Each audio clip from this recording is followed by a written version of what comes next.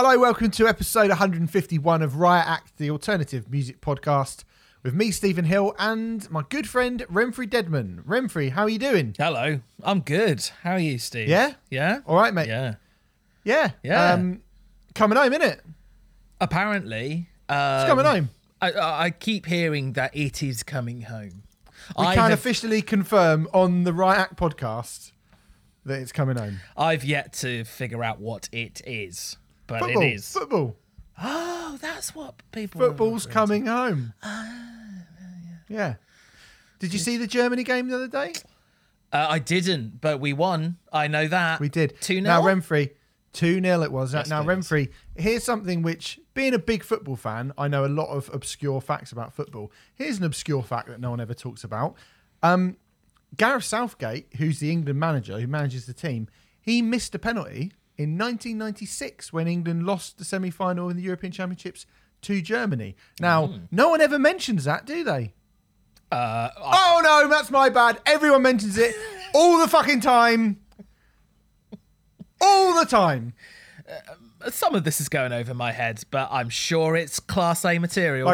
Like Chris Waddle's penalty in the 1990 World Cup against Germany, which went over literally everybody's head. Look, I'm super happy for you to do your football Hey. podcast, but I don't think I'm the right co-host for it. Hey, look, we listened. I watch football in a different way because I like rock music.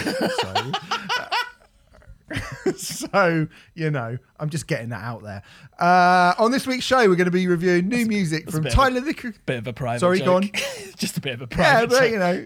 you know, some people like it. Some people like it. We're going to be reviewing new music. For what it's worth, I really don't care whether or not England win the European Championships. I couldn't give a fuck, to be honest. I mean, I as don't long really as care, to be honest. as long as Pompey signed Joe Morrell from Luton, I'll be happy. Yeah, that's I know. more important to me. I know exactly what you're talking about.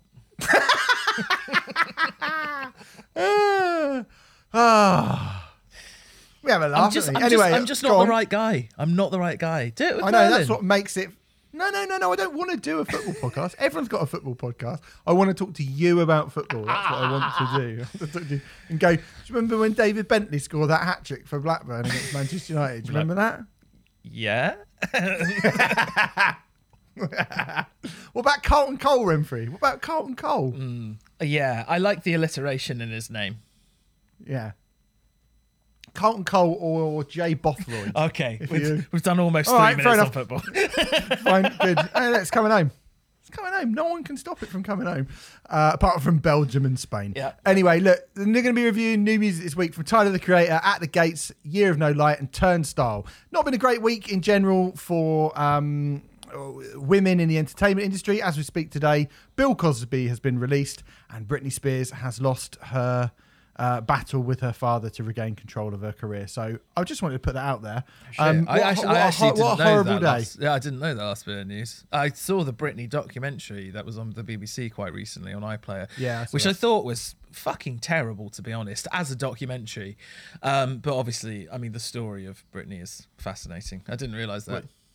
Like a badly made documentary, you mean? I mean, it's a badly made documentary. Yeah. I mean, if you don't know, like, it's still gripping regardless because the story's so insane. But I think it's a really badly made documentary.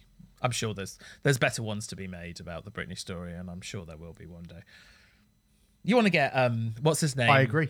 What's his name? Capaldi, the guy who did the Amy documentary or something like that on Britney. Like Asif that. Kapadia. Yeah. That's it. I think that would actually be genuinely fascinating. Yeah, me too. You know. Yeah, it would. Yeah, it wasn't a great documentary, was it? It's not You good. leave Britney alone. That guy. Anyway, so listen, go over to our Patreon page now, please, if you don't mind doing that while you're listening to this, and sign up for £5 a month because we've just put something really good out. Patreon.com/Riot Act podcast. Head over there. Just did a 3-hour-long special on Closer by Joy Division, where we went into essentially the entirety of the genesis and birth of Manchester as a musical movement from the mid-1970s through to the early 80s, and then talked about the influence of that and beyond, all through the prism of Joy Division and their career, mainly, as I said, focusing on the album Closer. we've had some really, really lovely feedback on that special. And thank you very much for saying so, because obviously neither Renfrey or I were there to experience Joy Division. I mean, Ian Curtis died 2 months after I was born. Yes, and I was not born. And you weren't even born. And that album came out like 3 months after I was born. But despite that, I think tracing everything back to Joy Division was really interesting, and it ended up being fairly easy to do that. I think it won't surprise anyone to know that I really love Joy Division, but yeah, it was a really good, fun thing to do. It was objectively the most interesting conversation I have ever had about Joy Division. Now, when people listen to the show, they'll realise that's not quite as big a compliment, because I've barely talked about Joy Division in my entire life. But I do actually mean, even as someone who isn't a massive Joy Division fan, if I am totally honest, it was a 3-hour conversation about a band that I don't particularly care for. And it was fascinating and gripping. And I feel like I can say that because I was mainly sitting down and shutting up and listening. So it felt like I was kind of listening to it rather than, recording it. But yeah, really, really, even for someone who's not particularly interested in the band, and 3 hours long, that's one of the longest single ones we've ever done. More than enough interesting stuff in there to justify that length. I think it was very, very good. Thank you, mate. Yeah, I very much enjoyed it. So like I say, sign up for a £5 tier and you get all of our classic albums: Neil Young, Beatles, Pink Floyd, Guns N' Roses, Weezer, Sepultura, U2, Depeche Mode, Pixies, Jane's Addiction, Gallows, Opeth, Nick Cave, Beastie Boys, Queens of Stone Age, Cave In, Blur, Lamb of God, Glassjaw, many, many, many others as well. Like, we've got Manic Street Preachers. We've amassed a pretty big catalogue of various stuff. And I believe we had a conversation. I don't know if you've thought any more about this, and if you can reveal it on the show about what we will be doing next. I still don't want to reveal it, no. Yeah, I've been thinking about what you suggested, and I'm really excited for the day that we do that. I'm not sure. We try and mix it up as much as possible, so I'm not sure that coming straight off of Joy Division would necessarily be... Well, it's going to be hard work. Like, we'll have a chat. Miserable music. We were like, it's Miserable Music Month. Yeah. But... yeah, thanks so much. Also, our Rioters reviews, if you sign up for any amount, we did a chat on Bauhaus.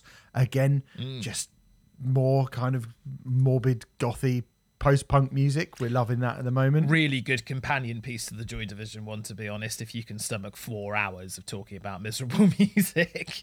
But yeah, really good. Yeah. I really like Bauhaus as well. I'd never really probably gone in on them, and I know it's quite really weird how you were very positive about Bauhaus and a bit like about Joy Division. Yeah, I look from what I have listened to thus far, I think Bauhaus are a far more interesting band than Joy Division. Sorry, that's definitely not a popular opinion, but I think so. No. It's not a popular opinion with me either. no, I do. To be honest, but it's not a ridiculous. I mean, it's not like you're saying. Funeral for a Friend. We're doing Funeral for a Friend, Casually Dressed and Deep in Conversation will be our next Rioters review, which will go out. Just so you know, I mean, we had to, like, every other Monday, we were going to be putting out a classic album. Because we've got Broken Records going out on a Monday, we're trying to kind of stagger when we release stuff at the moment. I just thought I'd give everyone a heads up. It's not because we're incompetent. We're just sort of trying to stagger when we put things out. And it's, we've bitten off quite a lot recently in terms of the amount of content that we're putting out. And we're just sort of chewing very hard. Yeah, I think that's quite a good. We're having a mini rethink, but at the end of the day, you won't get any less content for your money or anything like that. You'll just get it at ever so slightly different times, and there might be a bit of jiggery pokery behind the scenes for a month or so whilst we figure it out.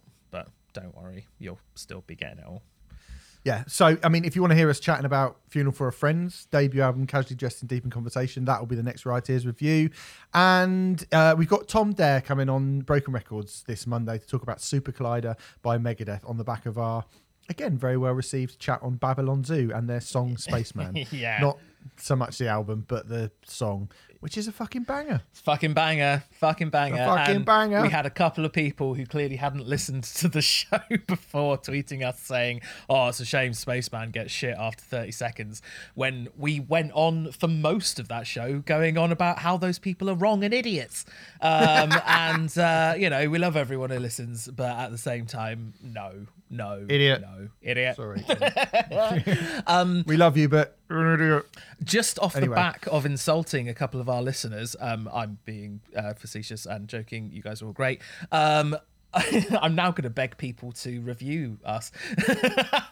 What a great time to do that. Beg people to review us. That's not what I'm doing at all. I just realised the other day, and I mentioned this to Steve, that we haven't actually asked you lovely, lovely folks to review and rate and subscribe and all the shit that you're meant to do as a podcast. You know, the professional ones, the ones that actually know what they're doing, and they'll say that like every 5 seconds.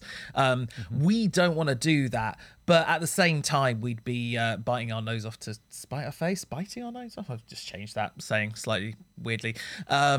If we didn't mention it at all. So if you have been enjoying the show recently and you like it, yada, yada, yada, please rate, review and subscribe. Thank you very much. Yeah, dude, I'm going to cut that off now as a thing because, do you know what? I don't want to keep... I feel like I slag off a lot. I've been slagging off a lot of other podcasts recently. I don't mean to do that. I just...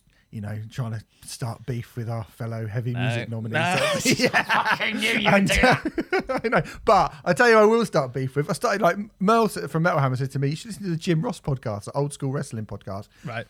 There's fucking 17 minutes of ads about, and not even about stuff they're doing. He's going, "Hey, I'm a real big fan of mortgages, and if you go down to Bob's Mortgages now." Here's another review from somebody who got their mortgage. I bought a 2-bed apartment maisonette in New York City, and if it wasn't for Bob, and I was like, fuck me, are you ever going to start, mate? Are you ever going to start? This is like half an hour of fucking... And then he stopped up, he started talking about Bobby the Brain Heenan, as I wanted to hear, and he's like, we're just going to take a quick break now, and we're going to talk some more about, this is my favorite hot dog. And I'll tell you, if you go down there, you put in the code into the checkout and get it delivered straight to you. If you're in any part of South Carolina, through the post. In the Carolinas, you can get 10% off. You put in Jim Ross in the podcast. Put in... I was like, mate. Yeah. This is fucking 4 hours, and 3 hours of it is you trying to fucking flog me shit. Get on with it. Yeah, so we don't ever want to do that. Droopy-cheeked old cunt. But every few months, we should probably ask you and remind you that you can help us out for free by rating us and liking us and subscribing and going to all our social medias and liking everything that we do and saying that we're amazing and yada, yada, yada, blah, blah, blah. Should we talk about a few other things that have nothing to do with us trying to flog you stuff? Yeah. Hey, Bruce, good week to be Bruce Dickinson. Bit of a Brucey no bonus, more like. Good game, wasn't it? With Bruce Dickinson. He's had a stinker. Now, I saw this. Bruce Dickinson has said, hey, I'm paraphrasing. He went on Sky News to talk about the impact that Brexit has had on bands and their international touring plans and how it's become really difficult.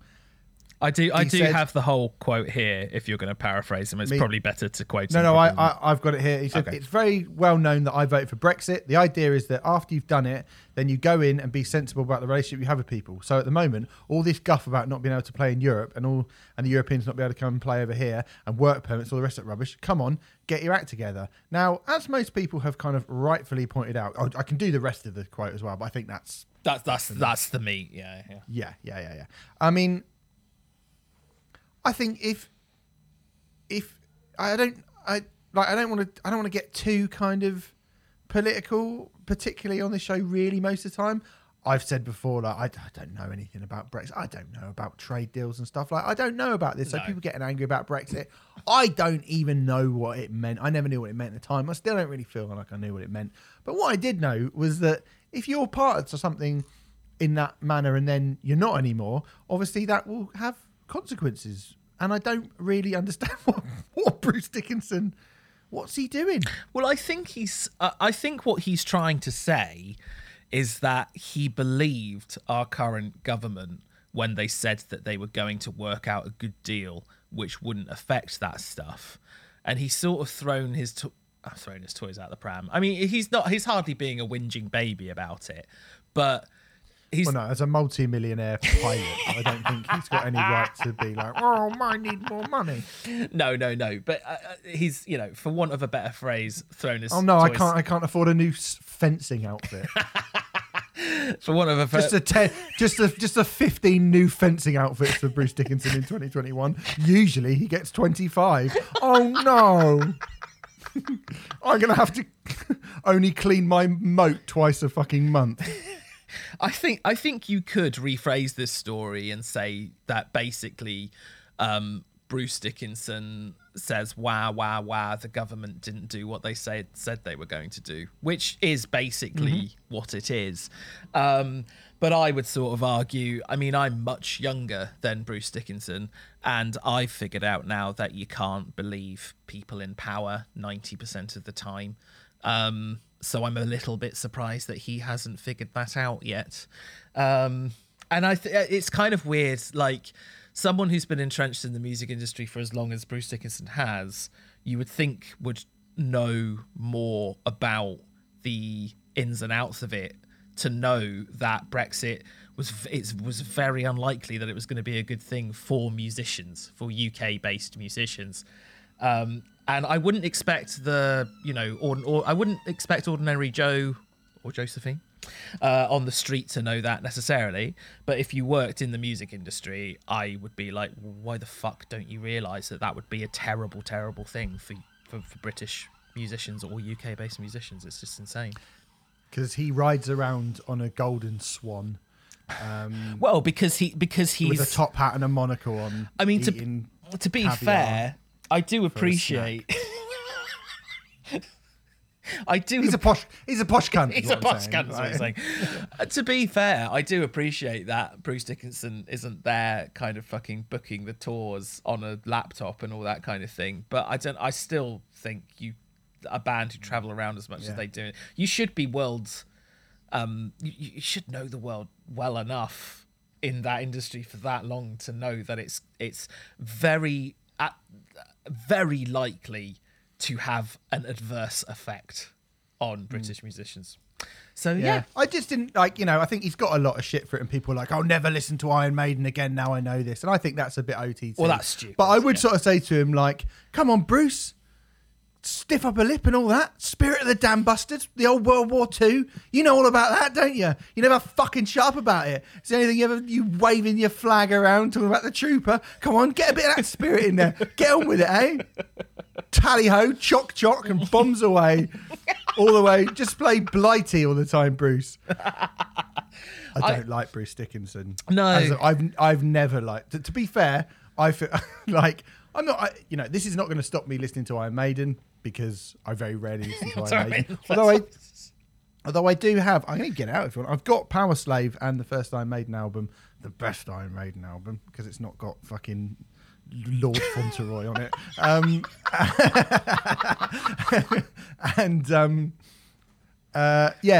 But I've always thought Bruce Dickinson was a prick, really. Oh, I mean, to bring some balance to this, I love Iron Maiden generally. I actually really like Bruce Dickinson. He's occasionally eye-rolling, but I think he has a far worse rep than he deserves, if I'm honest. A little bit of a Bono, you might say. The case for the defence for Bruce Dickinson, please, Renfrey. It's not that bad, is he? No.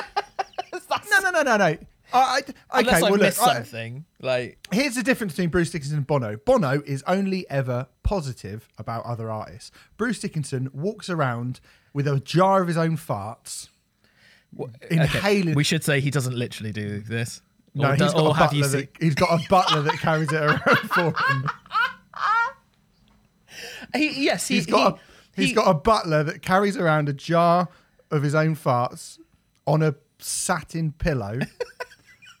And he's got a little, sort of shisha thing that he goes. Oh, and what I'm saying is Bruce Dickinson and is like, we're the best metal band, and you don't hear you can say, Bono's pretentious and Bono's this and that. Bono is incredibly incredibly positive about new artists, and like, you know, obviously worked with a lot of new artists. He's worked with a lot of artists from a lot of different genres.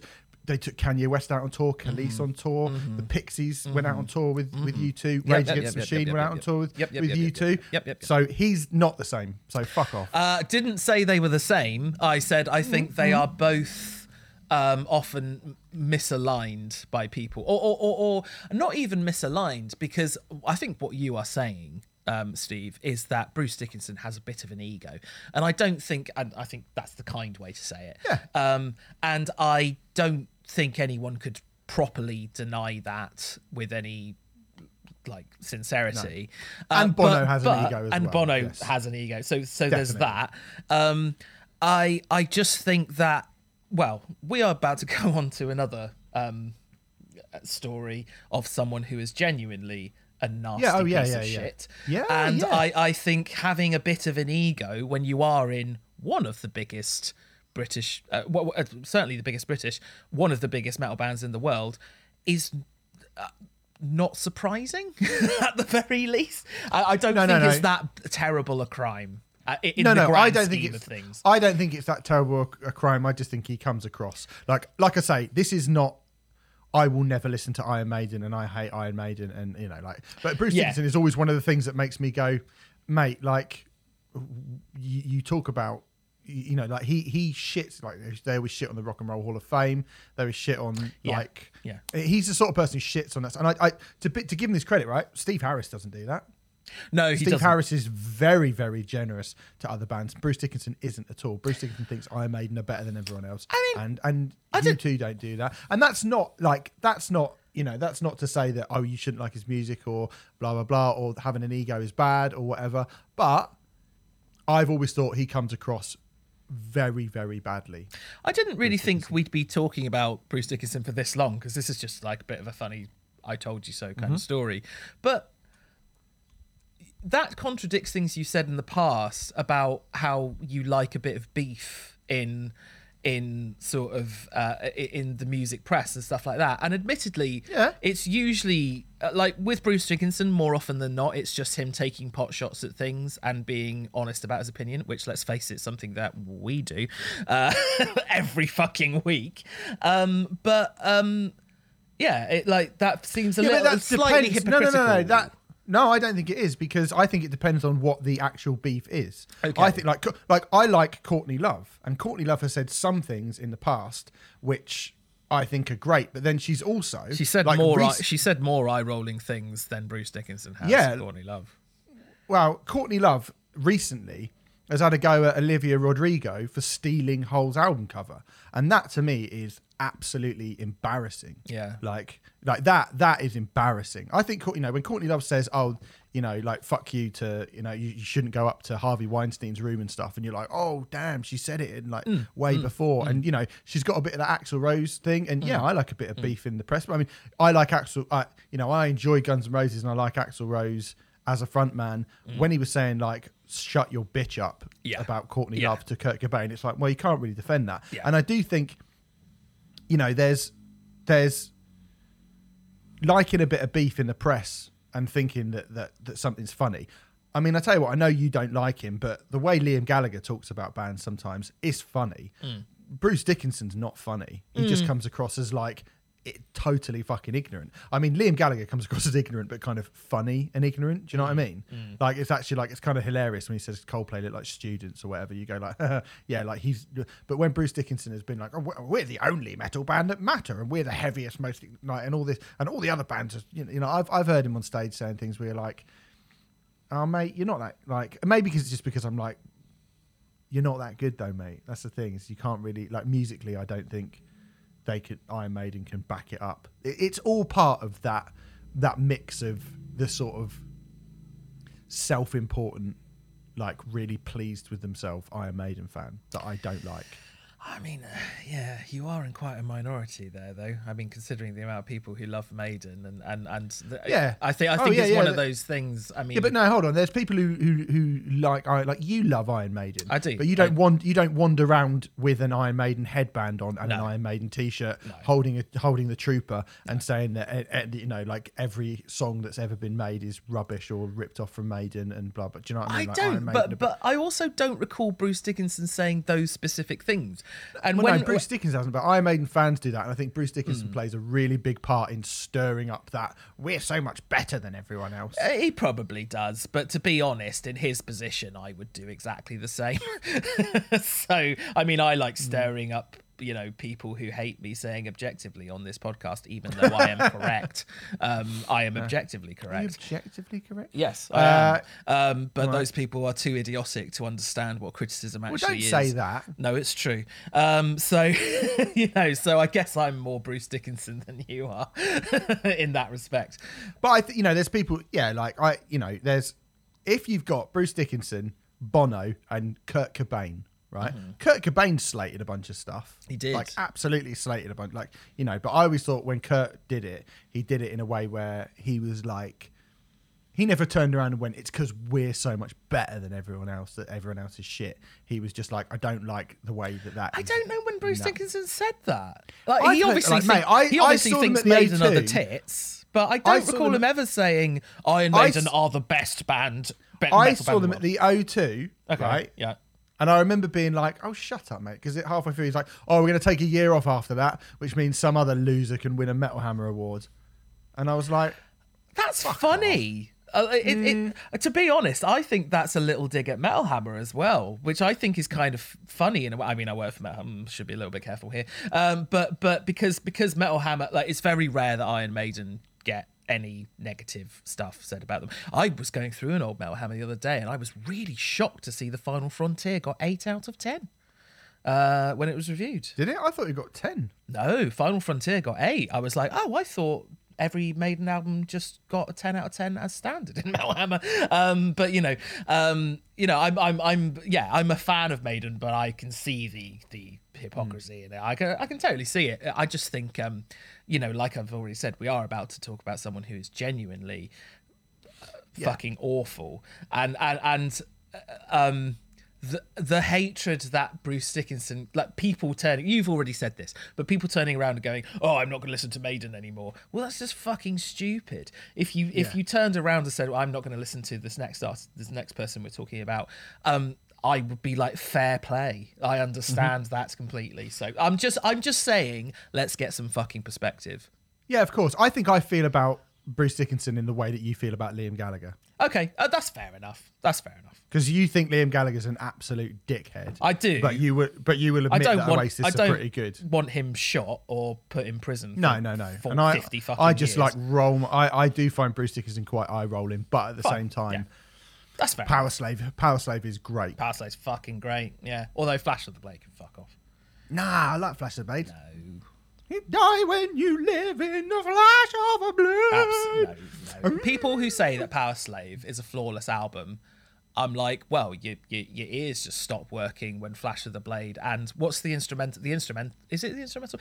Lucifer's Words or whatever it's fucking though. Yeah. Both objectively shit songs.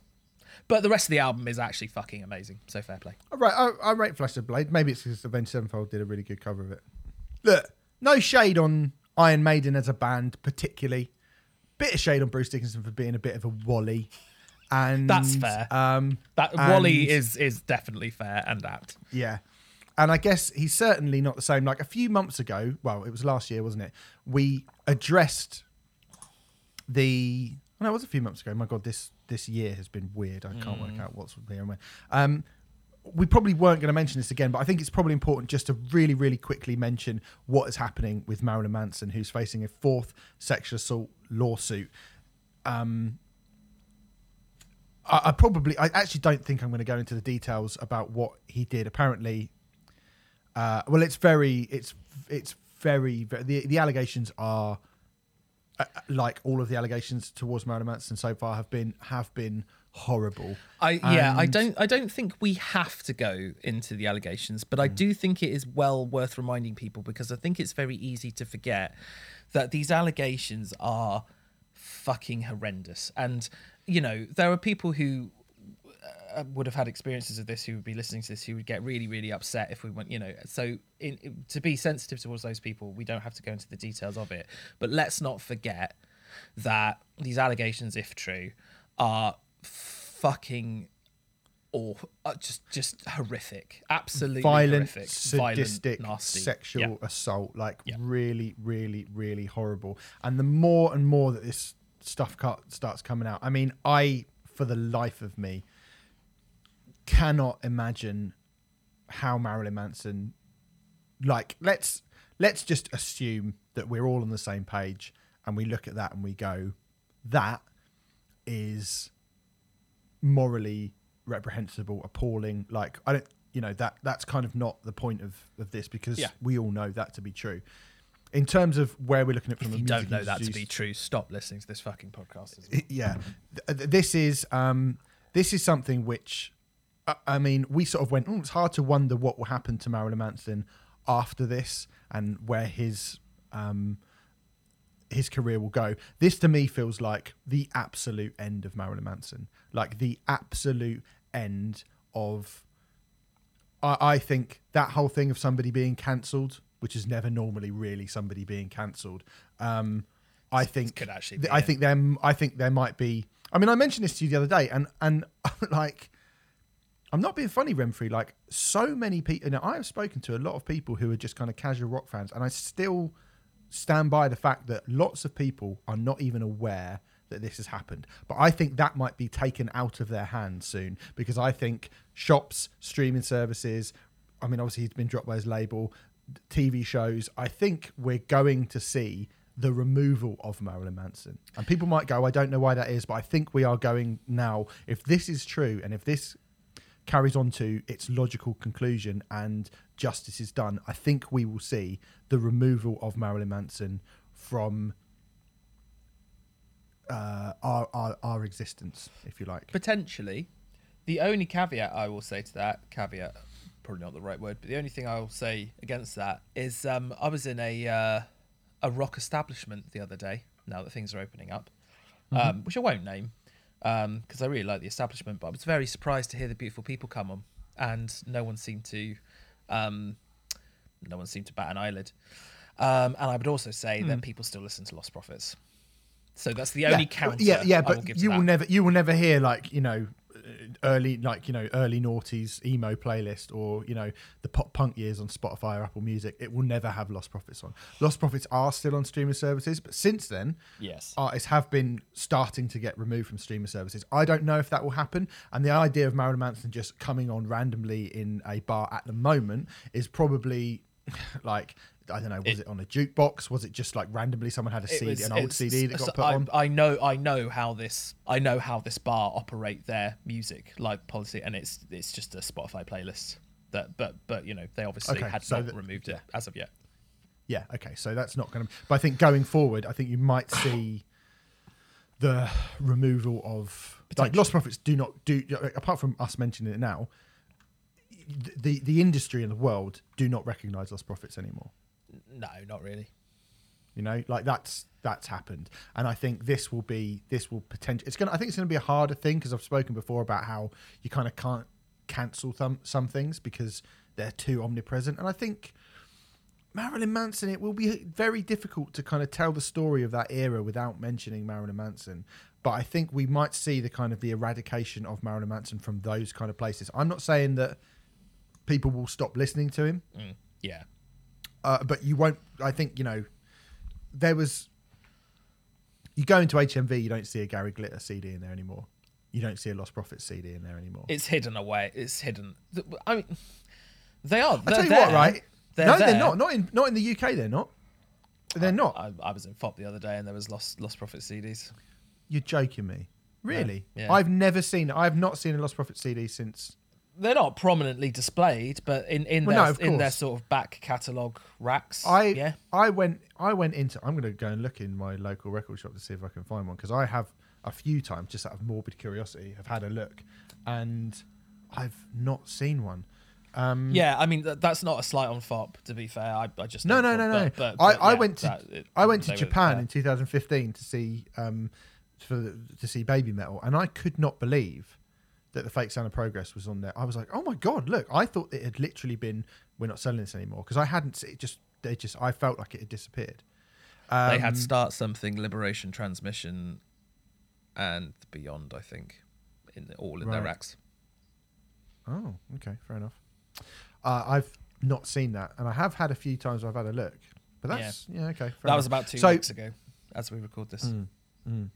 But there have been precedents with other artists, I think, that have been like, right, we're taking your streaming service and stuff since then. And to be fair, I agree with you. I was just making a devil's advocate point, but yeah, I do agree with you in the main.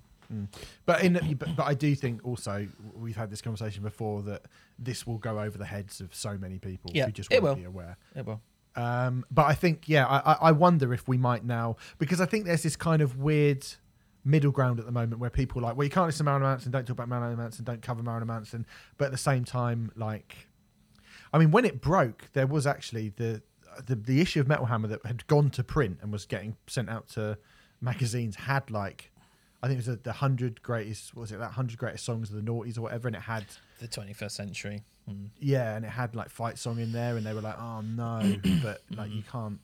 And there was another one recently where they mentioned something about Dave Ellefson got mentioned in a recent issue of Hammer, but it obviously had already gone to print. Yeah, it was that happened. The throwback to Slayer and Megadeth and Anthrax touring together, and Dave Ellefson was quoted a lot because pretty prominent. Yeah, it's just time. It's just bad timing. It happens, you know. But I think it's happened to Hammer a lot. Actually, it's quite. I'm just thinking back to the Phil Anselmo and stuff, and they've been quite unlucky in the last decade or so with that stuff. For real. But anyway, I think that this looks like, and it should do as well. Like this should, I hope this goes to court, and I hope that Marilyn Manson is locked away. Yeah, I hope so too. And I still. It's a different thing to go, isn't Antichrist Superstar a really important album in my life? Yeah, it is. But he's got to go to prison. He's got to go to prison. He's got to. I think if any good is to come out of these sorts of things, stick with me for a sec here. I think that this might highlight the amount of rape crimes that are committed that don't get charged and things like that, and the statistics are really, really appalling for people actually getting charged in those cases. They're really dire, and there might I certainly think if he didn't get charged at some point, rightly or wrongly, and I'm not going to put an opinion down one way or the other at the moment, but rightly or wrongly, there will be a huge fucking backlash, which could actually result in people being made more aware of that sort of thing. So that could be a good thing that comes out of this stuff. Of course, we'll just have to wait and see, I suppose. But having on the, as I said, on the day that we record this, we've got the news about Bill Cosby and Britney Spears, and it does feel like it's still hugely weighted in the wrong. That seesaw is not weighted fairly, is it? Let's be honest. No, not at all. Anyway, which is depressing to think, but like, I don't know. Sorry, just have we actually mentioned the news? The news is basically like a fourth allegation has come out, and they're absolutely horrible. Yeah, because I wasn't sure if we'd actually specifically said that, but yeah, it's horrible. You can read up about it if you so choose to, although I wouldn't blame you if you did not want to. Yeah, there's a piece in the NME which is quite graphic. If you do want to know exactly what's going on. I suppose just one more thing that I will say. I think the representatives for Marilyn Manson are fucking appalling at their job. They came out and said, "We strongly deny Miss Smithline's claims," a representative for Manson told Rolling Stone. "There are so many falsehoods within her claims that we wouldn't know where to begin to answer them." Well, that's your fucking job. I read that and I was in disbelief. What that is exactly your fucking job. You can't just go, God, we can't even begin to go on about how false this is. Well, you're gonna fucking have to. Like, that ain't gonna stand up in court, is it? No, I can't even begin to start. I mean, fucking hell, talk about incompetence. So, Well, I have to say, like, no shade on the people who are like nice people actually who were doing press for Marilyn Manson on that last album when everything kind of kicked off with really the Metal nice Hammer people. feature that kicked off. Like really nice people, but I thought that I'm aware of the kind of, from speaking to Merlin, I'm aware of the kind of headache and legality and that all of that went down with that point. And I think there was some maybe not so much from the UK press team of people that I know, but certainly from above them, like nasty shit that was getting threatened with, like real kind of horrible finger pointy, like quite kind of emotionally manipulative shit was going on as well. I don't even know if we should really go. Well, we shouldn't go into this, unfortunately. But definitely not stuff that we can go into on this podcast. Yeah. But yes, absolutely, bullying tactics. Yeah, it's not good. Anyway, let's not talk about that anymore. Let's talk about someone else who is, I was about to say, equally as he's not anywhere near as controversial. He's quite controversial. He's this had came some out last. controversy in his life. He's definitely had some controversy. Tyler, the Creator, Call Me If You Get Lost, the sixth studio album from the Californian rapper, the follow-up to our former Rioteer reviewed album Igor that came out in 2019. Probably what that album's most renowned for, our Rioteer review. Definitely, yeah. That is the main thing that people mention. I think that's the only reason why this has been getting so much hype. Is because we did that Rioteers review on Igor. You're welcome, Tyler, the Creator. Yeah. This came out last week. We really wanted to do it last week. Nobody could get a kind of pre-listen to it. So here it is stream. because it is undoubtedly going to be one of the biggest of any genres. It's going to be one of the biggest releases of 2021. This has been getting rave reviews, as you probably would expect from an artist of Tyler the Creator's size and reputation and currency. It currently has a score of 91 on Metacritic, which is Wolf Alice territory, Remfrey. Yeah. Ooh, I wonder which one's better out of those two. We're soon going to find out. This is a concept album of sorts, by all accounts. A character that Tyler the Creator plays throughout the album called Tyler Baudelaire, who is a kind of a nod to Charles Baudelaire, who did the 1857 book. Is it a novel more like, isn't it, than a book? I would say of poetry. Not novel, book. Yeah, book. A book. I was trying to be poetry, like a tome. I want to say something more sort of profound than book. No, book of poetry is absolutely fine. It's fine. Mate, you're grand.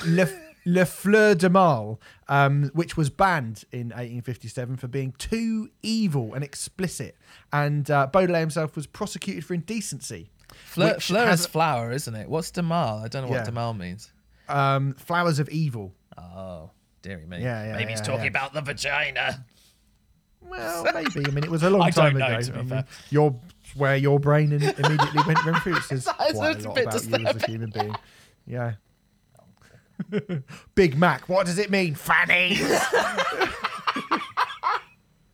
Yeah, that's pretty much where I'm at right now. I'm 36 years You're old. absolute pervert. Marilyn Manson, Tyler Creator, Remfrey Deadman. The three. Let's move it on. Come on. Yeah, so this is supposed to sort of represent Tyler the Creator's evolution from a kind of angst-ridden teen spewing the kind of controversial filth that he did back in his early days into a more rounded, I guess, more a drier, more sarcastic, but still, I guess, a sort of cheekier version of Tyler the Creator than he would have been early on in his career. And I think actually, I think a wittier version as well. A wittier version. And I think, like what we get here is a kind of a journey through that character, if you want to call it a character. I think what I really like about this record is two things initially when I sort of press play on this, and the first couple of things a few listens in that really dawned on me quite strongly were, one, it does sort of feel like a journey of a record, and I mean a very physical journey that a record goes through. Definitely. Both kind of emotionally and in terms of the way that the sound takes you. And I think it brilliantly encapsulates that world very quickly. But also the other thing which I really, really like about the record, and I think makes this a really, really interesting record, is I'm not sure where the character of Tyler Baudelaire on this record and that how often that mask slips into Tyler the Creator, the man creating this record. And that makes for a really interesting tense listen, because there is a lot to unpack on this record. Hell of a lot. It's the sort of Ziggy Stardust thing. It's like, Yeah, where does one person end? Where does the human being end and the sort of stage person begin? You know, this is a really like objectively interesting record. Like this is, and I would actually also say this is a really objectively good record as well. The sheer breadth on this album is pretty breathtaking. I would actually say, certainly on my first couple of plays, quite exhausting, to be totally honest. In a way, not too dissimilar to the Fucked Up album that we did last week. Yeah. I think the differences are that Fucked Up album. One of the things that I really liked about it is it really gave a lot of time to all the individual parts, and it felt like that those parts had a lot of room and space to breathe. And this is Call Me If You Get Lost is, for the most part, made up of sort of short, sharp bursts of music, like 2-minute vignettes almost like scenes in a film or TV series. There's a couple of songs on it which get close to the 10-minute mark. I have to be honest, just an early minor criticism. I'm not entirely sure about the difference in tone between the 10-minute songs and the sort of short 2-minute songs. I'm not entirely sure at this point why, because those 10-minute songs are basically feel like 5 of the shorter 2-minute songs, but just on one track. And I don't yet know why that's the case. I would imagine there's so much thought. I think it's thematics. It's like, just to jump in, for me, that's clearly the thematic through line of something that's going on, is how I would interpret it. It almost certainly is. And what I will say is, whilst I don't know what that is yet, because of the way that this record is clearly has clearly been very astutely thought out, I'm pretty certain that there is a reason for that. I just don't know what it is, and I don't understand what it is at the moment. But that's probably more my bad than anyone else's. The other thing that this really recalled for me, and we actually had a little bit of a chat about this, so I don't think you're going to be that surprised, but Bring Me the Horizon's Ammo came up a lot for me. We have used Ammo as the kind of pinata. It's the low watermark for albums that are using lots of different ideas. It is that this is why you shouldn't use lots of different ideas if you aren't capable of executing those ideas. Yeah. And we had a really interesting brief discussion yesterday over the phone, which I kind of cut short because I was like, we should talk about this on the show. Let's not do this now. Which was basically, you were, and you know, correct me if any of this is wrong, but you were essentially saying the reason why people are going more towards hip hop and other genres that aren't rock, metal, stuff like that is because the example of what we have that we put on a pedestal for this, these really dynamic records which are meant to have a sense of cohesiveness to them. We've got Ammo. Hip hop, or you know, the rock world, the metal world have Ammo, and fucking hip hop and stuff have not only Call Me If You Get Lost, which is objectively a better version of that cohesive journey with something that's very dynamic as well than Ammo. They've got fucking Clipping. They've got like, there's so many fucking examples. And what have we got? What do we put on the pedestal? Fucking Ammo, which is as we have said on this podcast several times before, a fucking mess. It has, brilliant moment. There are brilliant moments on Ammo, and there are fucking shit moments on Ammo. Another example another kind of comparison I had, Lemonhead. There's a song called Lemonhead on here, which brilliantly references the pandemic. Yeah. And I think that's a very dangerous thing to do, because that puts it in a specific time and a specific place. And we sort of discussed that with the Graham reference on that song on Ammo. I can't even remember what it is. Yeah, that's it. Yeah, of course it is. But what I will say, and the difference is this reference on Lemonhead, it doesn't feel like it will... obviously, it will date it to this period of time, but it doesn't... It doesn't feel like the music will be dated as a result of it. It doesn't feel like the reference. He says, "I'll show you a pandemic." Yes, exactly. So it's not even going this particular. Like, yes. There have been pandemics. Not that I'm saying everyone's going to go like, "Oh, did this album come out during the Spanish flu or something?" Like, exactly. No one's going to think that, or the Black Death. But I guess it will date it, but it won't age it. Is maybe what I'm trying to say. Or it won't age badly as a result of it. And I think that that sounds like such a tiny detail to pick up on. The whole point that I'm trying to make is those things. It's things like that make this objectively better and more focused and more of a coherent journey than what's done on Ammo, where you can tell that Ollie Sykes has tried to do that, but he just doesn't have the mental capacity to actually do it well. Well, the thing about this is, to quote Chris Morris, as we did on our recent Broken Records, this is a spherical album, isn't it? It's been done, finally. Someone's done it. Yeah. And it wasn't jazz. Because it goes to... It starts somewhere, it goes to a lot of places, and then it comes back to where it started again. And you can feel that place, you can feel it kind of coming around to where it was. And I think it's like I said, this album feels like a physical journey, also feels like a kind of emotional and mental journey. It feels like a period of time where somebody goes somewhere and then they come back round to the place they were before. And at the end you go, oh, that's what they've learned from all of it. So that's what good concept albums should do. And I think what it does in the middle of all of that, it never loses sight of that. Now, to give Ammo its credit, Ammo is not trying to do that. Ammo is not trying to take you on a journey with a character that goes to a place. It's just going, here's all the things that are popular right now. Which ones do you like?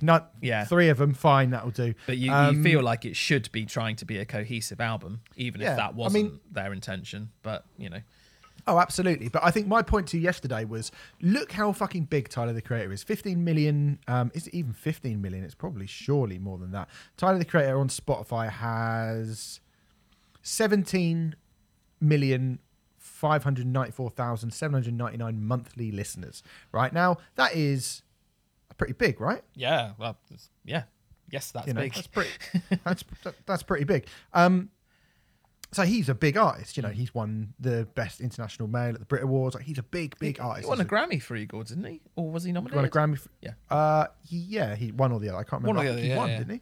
I think he did. And I think he did. Yeah. And so you're looking at a for all intents and purposes, a mainstream artist, but a mainstream artist who is existing without the kind of compromise of what mainstream music has a sort of an exhausting tendency to be at the moment. And I love that. Now, when we think of, this is what I said to you yesterday, when you think of the biggest bands in rock and metal at the moment, when you think of the biggest bands within the guitar music world, I'm going to pick some bands that I'm going to pick sort of regular bands I actually like. So I like the Last Architects album, and that is a bit of a departure from them. They finally apologised to you, Renfrew, which I'm glad to see. And wrong way round, but oh god, do we need to explain that? I don't know. No, let's not bother. Go and look at Renfrew's Twitter. And then be completely confused and puzzled like I was. Yeah. But the idea that sort of gap and that breadth of sound from that, or you've had a few sort of I don't think I is as big a thing. I actually listened to Aya by Parkway Drive about a week ago, and I fucking love that album so. I think it is so brilliant. It's a good album. It's a good album. Yeah, but in terms of hey, here's something to put up as really, really, really diverse. comparatively to this, you know, there is there's a big gap between the level of experimentation on this and the level of experimentation on Architects, on Bring Me, on Enter Shikari, on, you know, whoever it is that you want to put up as like, on Ghost, on any of, you know, and a lot of those bands I really, really like really, really love. And it's not a problem per se, but I do think to myself, oh man, it would be really nice, because we do have bands in rock music like Code Orange, I think, who are doing things we go, well, that's really weird. Yeah. That's really unusual, and that's really kind of inspiring and bizarre. But I would love to see them get to the size that somebody like, I mean, it's going to be very difficult to get the size that Tyler, the Creator, has got, but I'd like to see them get to the size of, you know, one of the biggest bands within rock and metal. And I think this album, for me, I looked at it, I listened to it, and I was like, man, it really shows up why people are gravitating towards this type of music at the moment. And it's not just because pop hooks and they look cool and their characters and stuff. It is musically far more interesting. And, you know, again, I said, where does it sit alongside the Wolf Alice album? Like, I imagine you probably prefer the Wolf Alice album to this record. Spoiler alert, I do. Yeah. Yeah, I definitely prefer this record. Yeah. But in terms of what does more, this is lapping the Wolf Alice album in terms of what it does. Can't argue with that. No. Yeah. In terms of the amount of styles that it's bringing together. I mean, you know, this is R&B, jazz, hip hop, soul, synth pop, Muzak at one point. 70s porn soundtracks at one point. French kind of flute music. There's all kinds of stuff. I mean, at the very, to kind of kick off and talk about sort of track by track and stuff, we get this kind of really cool old school Jurassic 5 rendering of sort of old soul to open the record, and is very quickly replaced with Corso, which is a sort of first track proper, which borrows from the type of production that Wu-Tang Clan or, like, you know, RZA and GZA would have made famous. And it almost reminded me of a sort of ODB solo track. It's got a really like amazing liquid feel to it, and then when everything drops out and it's just piano, and then it almost kind of morphs into this modern electro thing, you're just like, Jesus Christ. If anyone ever says to you, like, oh, hip-hop's boring, isn't it? It's just a beat with some bloke rhyming over the top of it. It's like, well, listen to that song. Because me circa 10 years ago. Yeah, well, 2 years ago. And, you know, you mentioned Lemonhead, and I think, you know, even that, like, it's really quick and it's over very, very quickly. Yeah. And I think like Doug 42 Doug, comes in, and he's not the best. I don't think he's like the best guest on this record, but he's not really there for very long. And then, like I say, you get this kind of French smooth jazz thing, and then What's Your Name, proper 90s swing, and like again, it like that feels like you've done 90s swing, but you've added this level of sort of unsure geekiness to like what should be like a Boyz II Men song or something. Like, he's like, what, I want to watch a couple of indie movies that you've never heard of. Like, that's what he's asking this girl to go back and do with him. It's not like, baby, baby, let me lick it up and down. It's not that. It's like, dudes are like, he's a fucking geek. Do you know what I mean? Like, he's a real geek. And I love that. Another objective reason why this is better than that shit, you know, where it's, when it is like, you know, but not boom, boom, boom. Let me see. What was, let me lick you up and down or something like that. I can't remember what that song was. You know, for example. Although the Booyah Brothers, fucking great. The Booyah Brothers? What were they fucking called? Are you talking about the Out There Brothers? Boom, boom, boom. Let me hear say yeah. Yeah, I mean, it's not, by the way, that song is nothing like the Out There Brothers at all. But it's more like Boyz II Men sort of thing. Do you know what I mean? Yes, it's what I'm. Right. No, you're right. Like you're early R. Kelly or something like that. Yes. Well, I've got R. Kelly all over my notes for this record. Which I bet you have. Did you put your notepad next in his hotel room back in 2002 after school finished?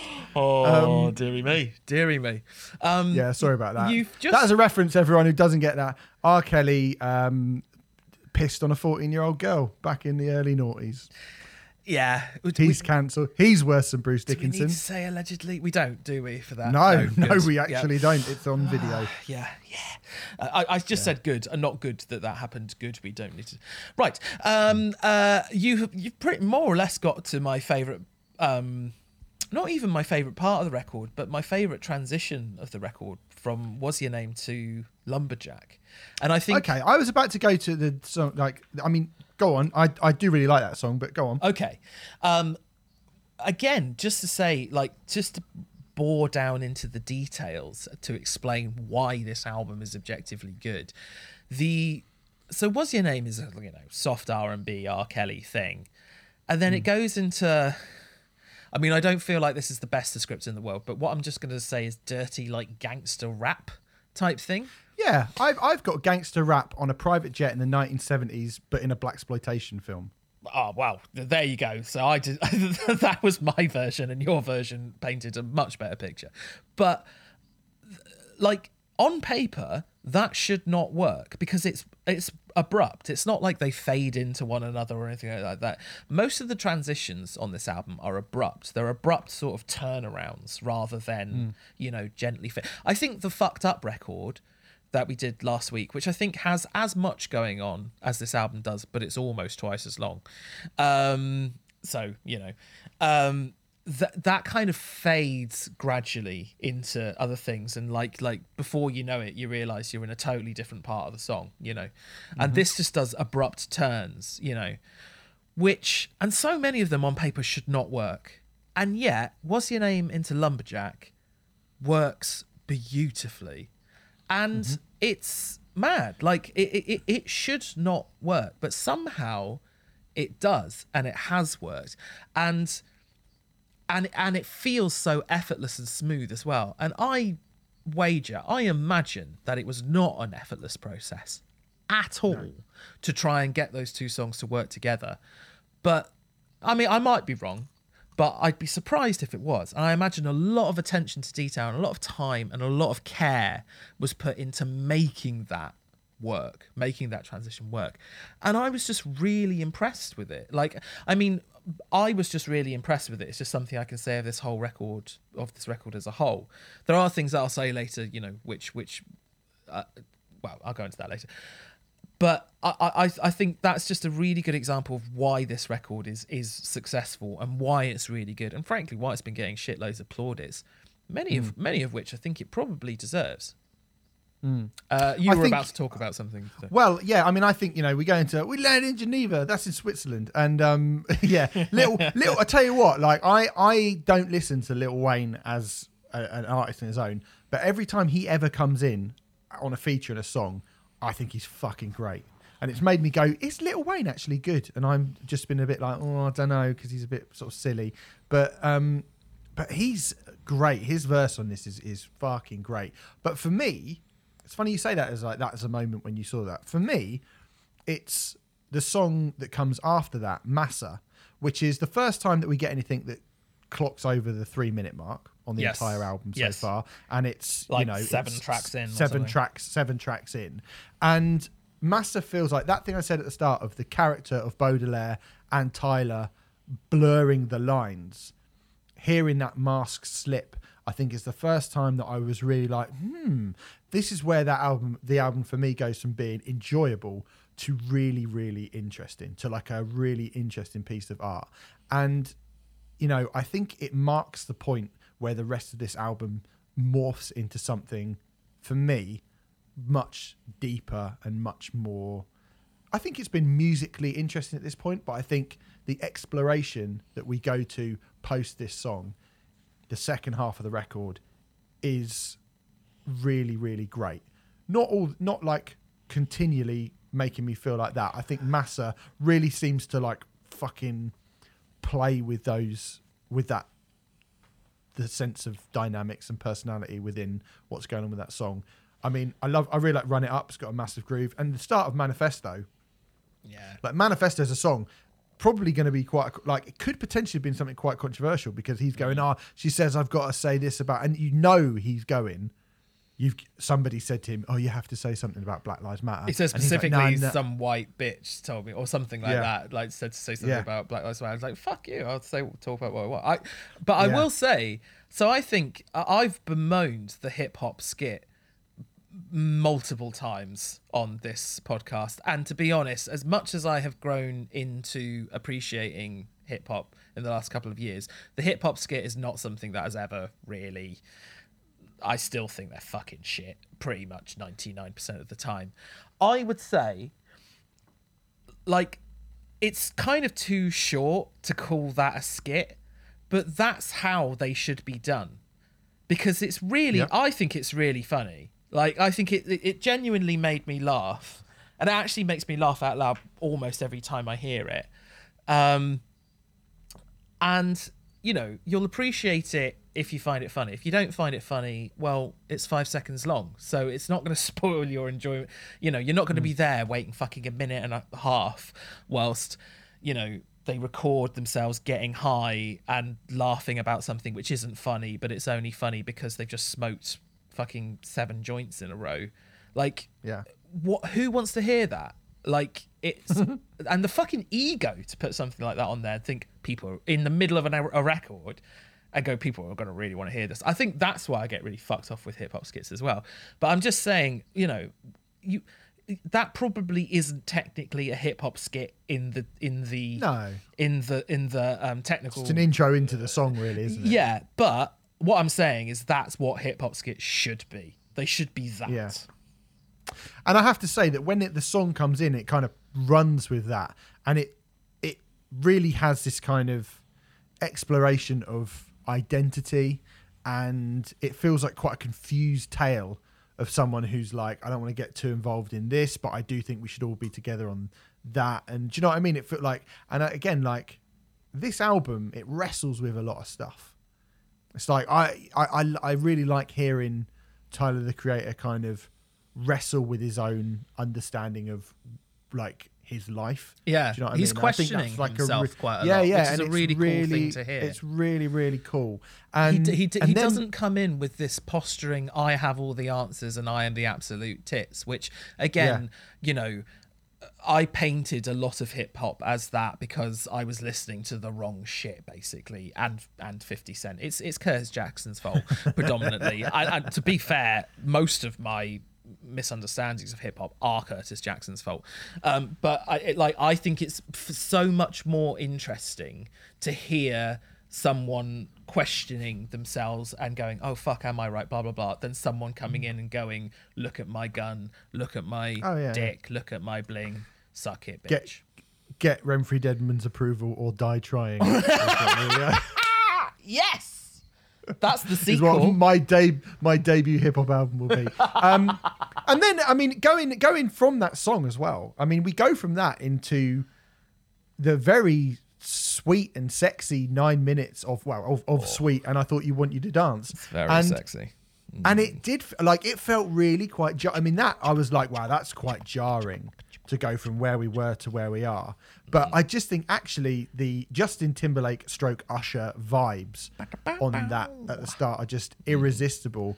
And this is quite the journey to undertake, like, you know, that smooth 70s funk with some almost easy listening stuff that comes in. And when you get what, you know, the start of I Thought You Wanted to Dance, it's got a little bit of dance hall reggae vibe to it. And it's really quite an odd, brave thing, again, for an artist of Tyler the Creator's size to stick in after this kind of, you know, exploration manifesto, which is a manifesto of like, you know, like looking, like searching deep inside yourself, like trying to answer these questions, to then come in with a 9 minute and 48 long second kind of back to back, almost like double A side of sweet funk, dancehall classic and sexiness. Yeah.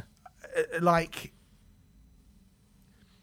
that shouldn't work on paper. No. And at first I was like, hey, whoa, like what the fuck's going on? But the more I listen to the album, I mean, I've probably listened to this album since the day it came out, I think like 8 or 9 times.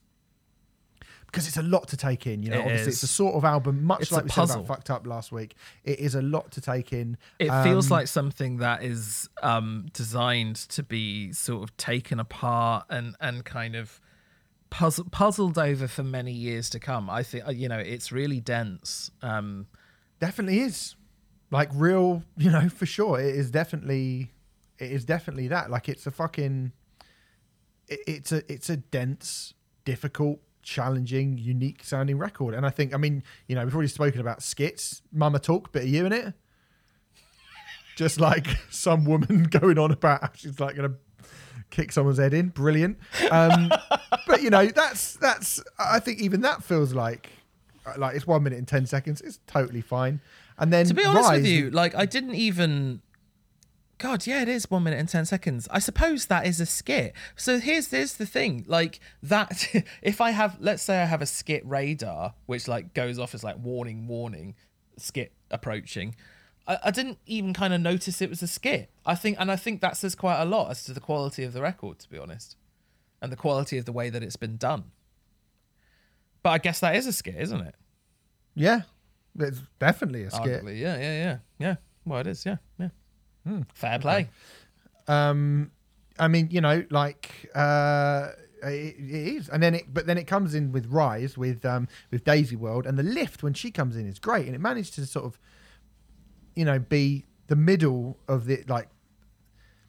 It's kind of a middle ground between really smooth soul and a really dirty beat. I think it's really great. I don't care much for Juggernaut with Little Uzi Vert and bloody Pharrell. It's probably my least favourite thing on the record, to be honest. And that's not just because I'm like, oh, Pharrell, because I think Pharrell's fine. And then you get another 8 minute plus long song, Wilshire, which musically sounds like Uncle. Like it really reminded me of Uncle. Oh, I didn't get that, but yeah, absolutely. And that whole like, oh damn, I'm a bad person. And again, like, you know, you talk about what your stereotypical idea of hip hop is, kind of wrestling with you losing one of your best friends, presumably over some kind of argument or because of some kind of other relationship. I mean, I think that's actually a really sweet thing to write a song about, and I think he really nails it as well. And it's also... And it's 8 minutes. And it's also a far more interesting thing to write about than, I don't know, I don't like that guy because he's from the West Coast and I'm from the East Coast. So I'm going to pop a cap in his ass.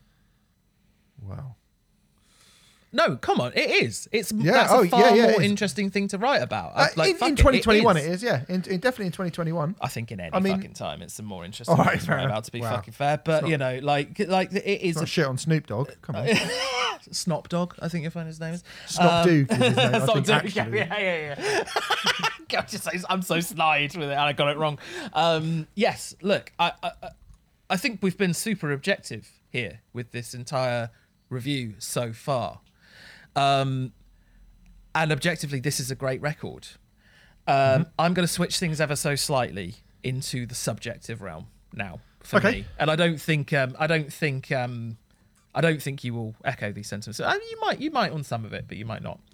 This is objectively a well-crafted, really well put together album, which is incredibly dynamic and it's astonishing the individual constituent parts that it brings together and makes work and makes cohesive.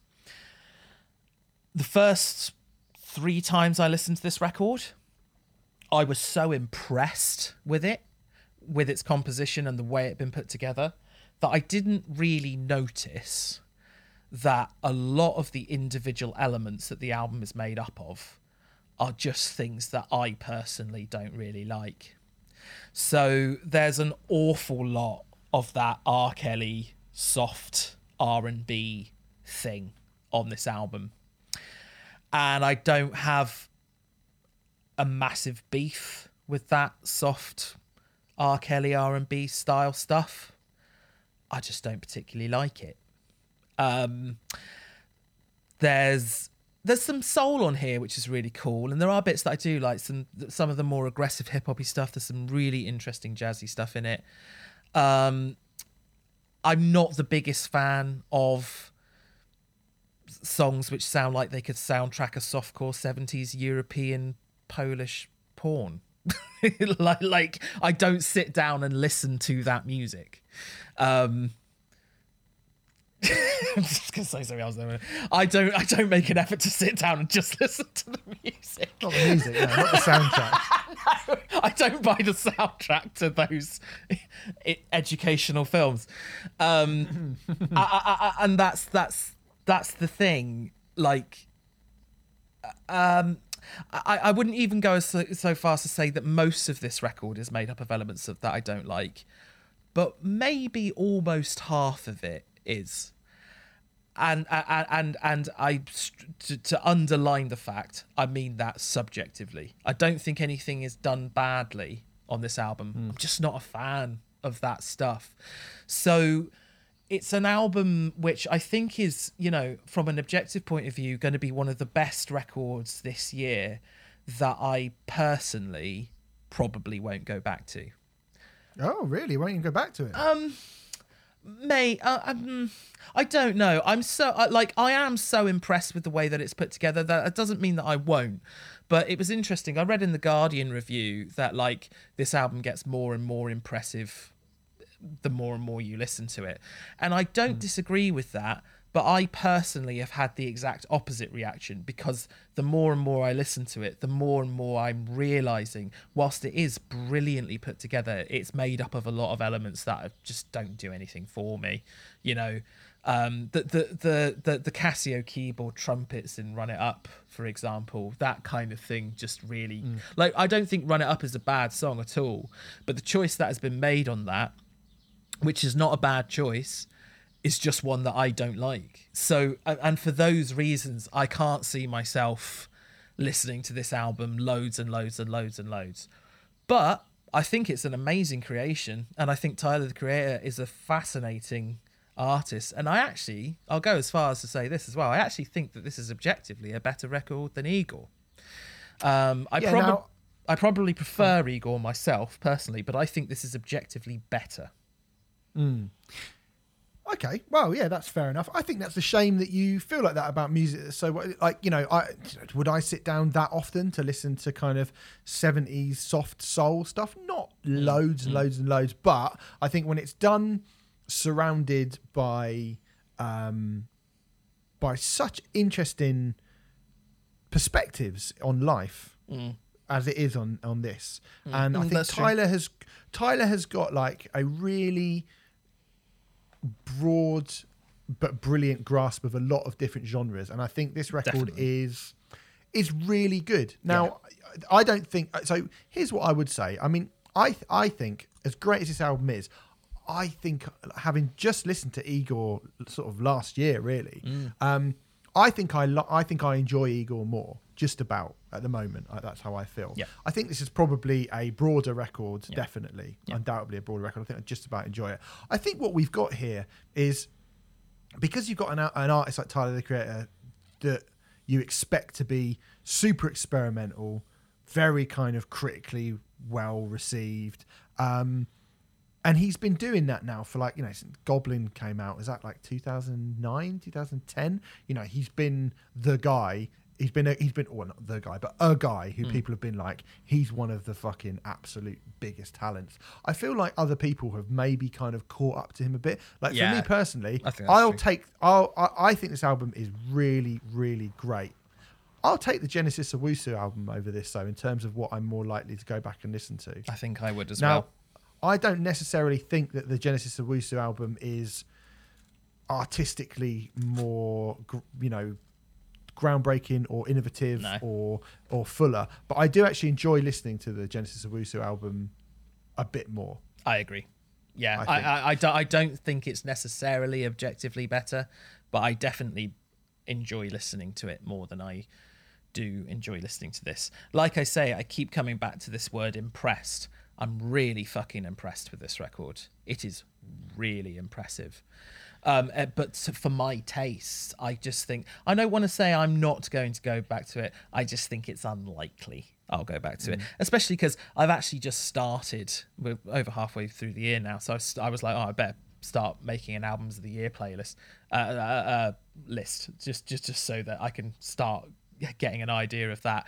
And fuck me, there's so much stuff to go back to and re-listen to. I can't see this. Decent, yeah, I can't see this happening. Undoubtedly for me, I think because I'm certainly happier with the types of things that are going on this record than you. Yeah, exactly. I undoubtedly, there's no doubt about it, I will definitely play this album a lot, and I will play this album a lot more. And I think come the end of the year, like, who knows? I mean, we said about the Fucked Up album last week, where I was like, I don't really know yet because there's so much going on, but I want to listen to this to the point where, because I can feel like I'm going to love it. Do you know what I mean? And I think I will probably like this will seep further and further into my subconscious, where I'm actually starting to like really, really love more of it. To be fair, but I think that's how most people will react to it. I think I'm an But outlier. I certainly think at the moment, the second, like particularly the second half of the record, I think is like as a kind of if someone was to say to me, I really want to listen to some unusual, weird, interesting, sort of personal and reflective hip hop, I would stick the second half of this record in their ears immediately. I think it's really, really great. I think this is a great record. Like it's like you say, it's an unbelievably impressive record, and it will come the end of the year be one of the records that everybody is talking about. No doubt about it at all. Unquestionable. And I would say deservedly so. I think so too. Yeah.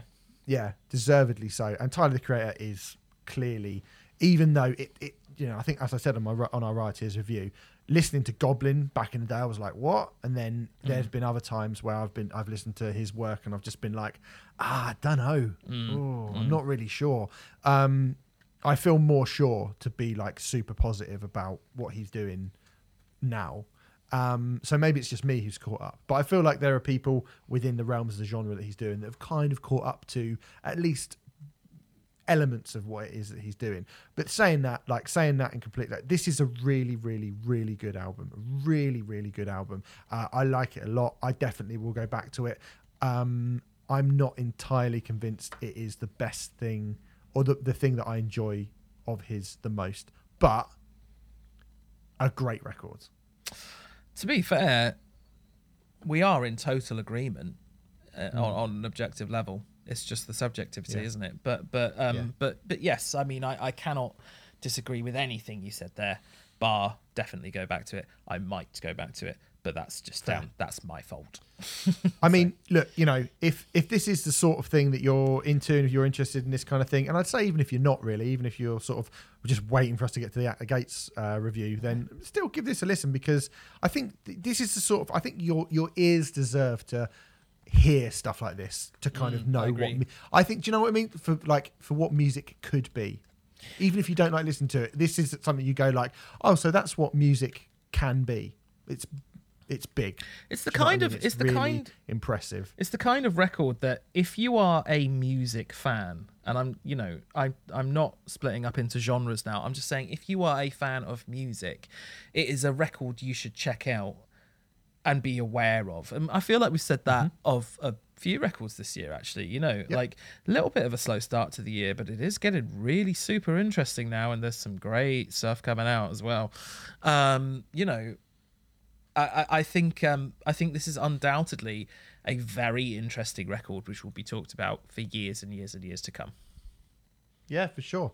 It's almost certainly objectively the best record we're reviewing this week as well. Even though I'm fairly sure I won't go back to it, but you know, that's just a weird thing sometimes. But yeah. All right. Anyway, Call Me If You Get Lost by Tyler the Creator is out now. Let's move on to our next album, which comes from At the Gates. The Nightmare of Being is the 7th studio album from the Swedish Melodeath legends, a follow-up to their 2018 album To Drink From the Night itself. This is the third album post-reformation of one of metal's most influential bands, undoubtedly one of them metal's most influential bands of the last 25, 30 years. And very underappreciated at the time. Very underappreciated at the time. Yeah, so At War With Reality being the first one coming out in 2014, To Drink From the Night itself being the second one, and now we have the third one, The Nightmare of Being. It's funny you say that, Renfrew, about underappreciated at the time, because I feel like the old hyperbole train has been trying to make up for At the Gates being ignored back in the 90s, ever since they've kind of come back. Slaughter of the Soul is a classic. A banger. It's a fantastic record. Brilliant, fantastic, sublime piece of heavy metal. I've got it on vinyl right here. It sounds just astonishingly great for an album that came out in 1995? You know what? I re-listened to it the other day. Slaughter of the Soul is one of those records which, like, I'm not a massive Melodeath guy, but it's just one that you just can't deny it. Like, it's so good. And re-listening to it the other day just to get myself in the At the Gates sort of headspace, I just had to keep checking the Wikipedia entry and be like, did it definitely come out in 95? Because it sounds like it came out 2005 or something like that. Like, it's that's because so many people.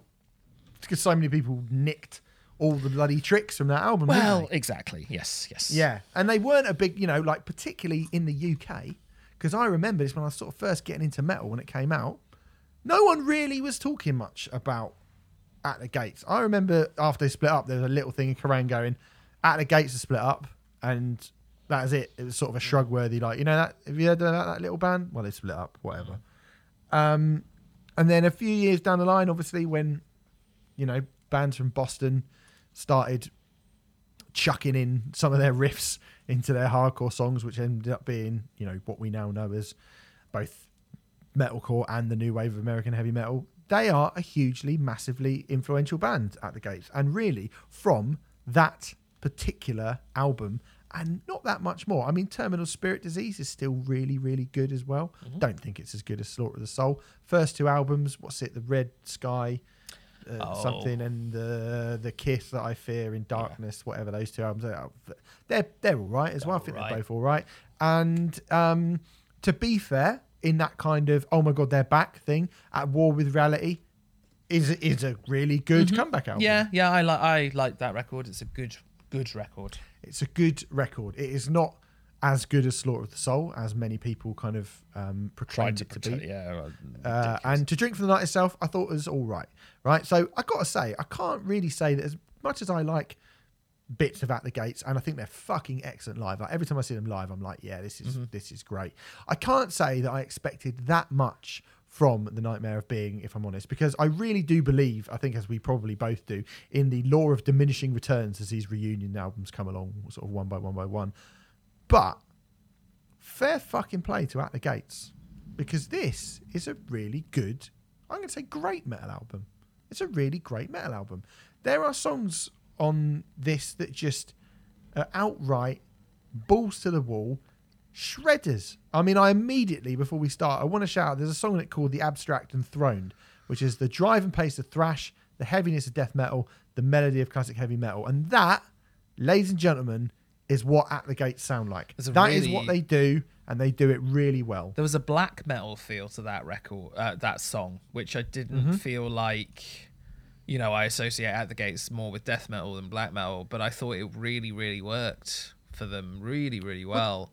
There's actually a lot on this record that reminds me of kind of power metal and black metal. Yeah, totally. Symphonic black metal. There is a lot of that stuff and power metal on here. I'm going to sneeze. Oh, God. Crikey. 2 sneezes back to back. What a shit. So I've got hay fever. My hay fever sounds better, but it just means that I do a big sneeze now and again. Yeah, I didn't really expect it to be so kind of bombastically power metal-y and so symphonically black metal-y as well. But they chucked those bits in. Just to echo pretty much everything. Fucking play. Yeah, just to echo pretty much everything you just said. My expectation, despite liking portions of At the Gates' career, I do think people go way OTT with them in terms of like how good their output is. But certainly Slaughter of the Soul and At the Gates of Reality, great records, great records. But my expectations for this album were, I'm not even going to say low, but I was kind of like, okay, there's an At the Gates record coming out. I should probably put that on the album review schedule. Yep. Basically, it felt very much like, well, we should probably cover that. And my expectations, I just didn't have any, really. I didn't think it was going to be shit. I didn't think it was going to be amazing. I was just like, yeah, it'll be another At the Gates record, which I'll probably promptly forget about immediately after reviewing it. But no, not at all. I was really, really pleasantly surprised by the amount of really cool and fairly unexpected, I don't know, atmospheric soundscapes that are added to, say, the Paradox, which really made me sit up and take notice. Just in a kind of like a church bell in the middle of it. Yeah. It's like weird as fuck, but really cool. Yeah, and then the album proceeded to have that kind of effect of, ooh, that's a bit different kind of thing on me multiple times during the 45 minutes of this record, certainly with more regularity than I would have expected from a band that formed over 30 years ago. So the sax on Garden of Cyrus shows that they are a band who are still capable of experimenting, and it does sound awesome. And I was like, that sax is fucking great. And the opening riff, Rushing grandeur, yeah, put on that. And the opening riff vaguely recalls the outro to Opus Deliverance, which is never a bad thing. Touched by the White Hands of Death opens with what appears to be an oboe, and the beginning of that song, the intro of that song, the first minute or so, sounds more like something that you'd hear in Swan Lake than it does Blinded by Fear, you know. You've already mentioned the Abstract Enthroned. I think I put like proper Cradle of Filth goth shit. Yeah. Is what I've put. Yeah. And then when it comes in, fucking whoosh. Yes, absolutely. Like, off it goes. It's yeah. And then you've got The Fall into Time, which I think is the longest song on the record. Really interesting song for At the Gates, I thought. I went into some very unexpected deviations into almost sort of acoustic prog territory, I would say, which I really wasn't expecting. But I think they pull it off really well. And that's the other thing. Not only is there a lot of unexpected stuff on this record, but it is all pulled off to a very high standard. Yeah. I mean, there's a kind of Meshuggah versus Metallica opening riff on Cosmic Pessimism that I like, but it becomes a really kind of slow, creepy song, and the sort of thing that you would think thrash and death metal bands would want to try and do as they get older. Yep. And it seems like a kind of nod to those bands that I mentioned, but also almost a nod to something like Neurosis. It's still fucking heavy and it's really good. And the last track, Eternal Winter of Reason, is great. And it manages to sound like a sort of that symphonic black metal version of Corrosion of Conformity. Like it's almost got a sort of southern fried, southern rock riff over this really kind of icy blast. And I was like, that's really cool that they're doing that. I think this is a really good album. But what I would say, I mean, it opens it with a song, Spectre of Extinction, and it's just glorious. It is pure Slaughter of the Soul, and that's what At the Gates have always been really good at doing it on that album. And it's a fantastic way to open the record. I think they are good. Like, I'm glad they've done this, and you do go, oh, that's surprising, that's good, and that's good. But they really, they have a trick that they can pull, and they pull it to such an unbelievably high standard that I have found myself going, this is good to hear them do these other things, and they're doing it very well. And, it's good to hear them lean in on it. But when they do go into Cult of Salvation, Abstract Enthroned, those songs, I do find that like the most exciting part, which is weird because it's the most obvious part of the record, but it's just what they're so good at doing. I actually disagree entirely. Not that they're not good at doing that stuff. I think they are still good at doing that stuff. But if this was a band who were trying to write Slaughter of the Soul Part 2 at this point in their career, I think they would fail epically, personally. And it would just be an inferior version of something we've already got. And no one can say that of this album when you consider the other albums that At the Gates have in their career. Whether you like it or not, at least they're doing something different. And I the thing that I definitely disagree with, I think the most exciting bits are the bits where they go off into other, they're debatably not as good at those bits as they are the kind of standard Melodeath stuff that they do. But I don't know, are At the Gates good at writing those Melodeath things in 2021? They are obviously capable of doing it, but I don't know if they're capable of doing it for an entire record. So I'm actually that might be what it is. That might be what it is. Yeah. So I think they just sound so instantly fucking amazing when they come in. Well, they are good at that stuff, and it's really obvious that they are still capable of doing that stuff. But I think this is a far more interesting route to go down, and I think even if it had been a good version of Slaughter of the Soul, but several years later, I'm not sure that that's what I would have been interested in particularly. No, and to be fair, I think I mean, I think we're maybe saying the same thing in a different way. I think the fact that they put in all this other stuff means that when you do get the classic At the Gate sound, you're like going, oh, this is good, and this is great, and that's a bit of COC, and that's a bit of Meshuggah, and that's a bit of Cradle of Filth, and that's a bit of this and that. But then when it's like, oh yeah, it's At the Gates, and they do that thing, it's like, it makes it way more exciting, I think is what I should say. Yeah, okay, yeah, I'm with you on that. I mean, I certainly think this is a very good album, and I like At the Gates. It's probably my third favourite At the Gates record. Is it? Out of the 7? Yeah, I think so. Maybe. Slaughter of the Soul, At War with Reality, this. Do you like this more than Terminal Spirit Disease? I think I do. Yeah, fair enough. Fair. That doesn't seem like an odd thing to say to me. No. Well, there you go. I think I might even like it more than The War with Reality. Oh, well, there we go. I mean, actually, with a few more listens, that there is a good chance that might be the case. So it's really nice and it's unexpected. I mean, am I going to go back to it for years and years and years to come? I'm not sure if I am, because I'm not sure if I like At the Gates as a band enough to do that, personally. But again, that's more a subjective thing than an objective thing.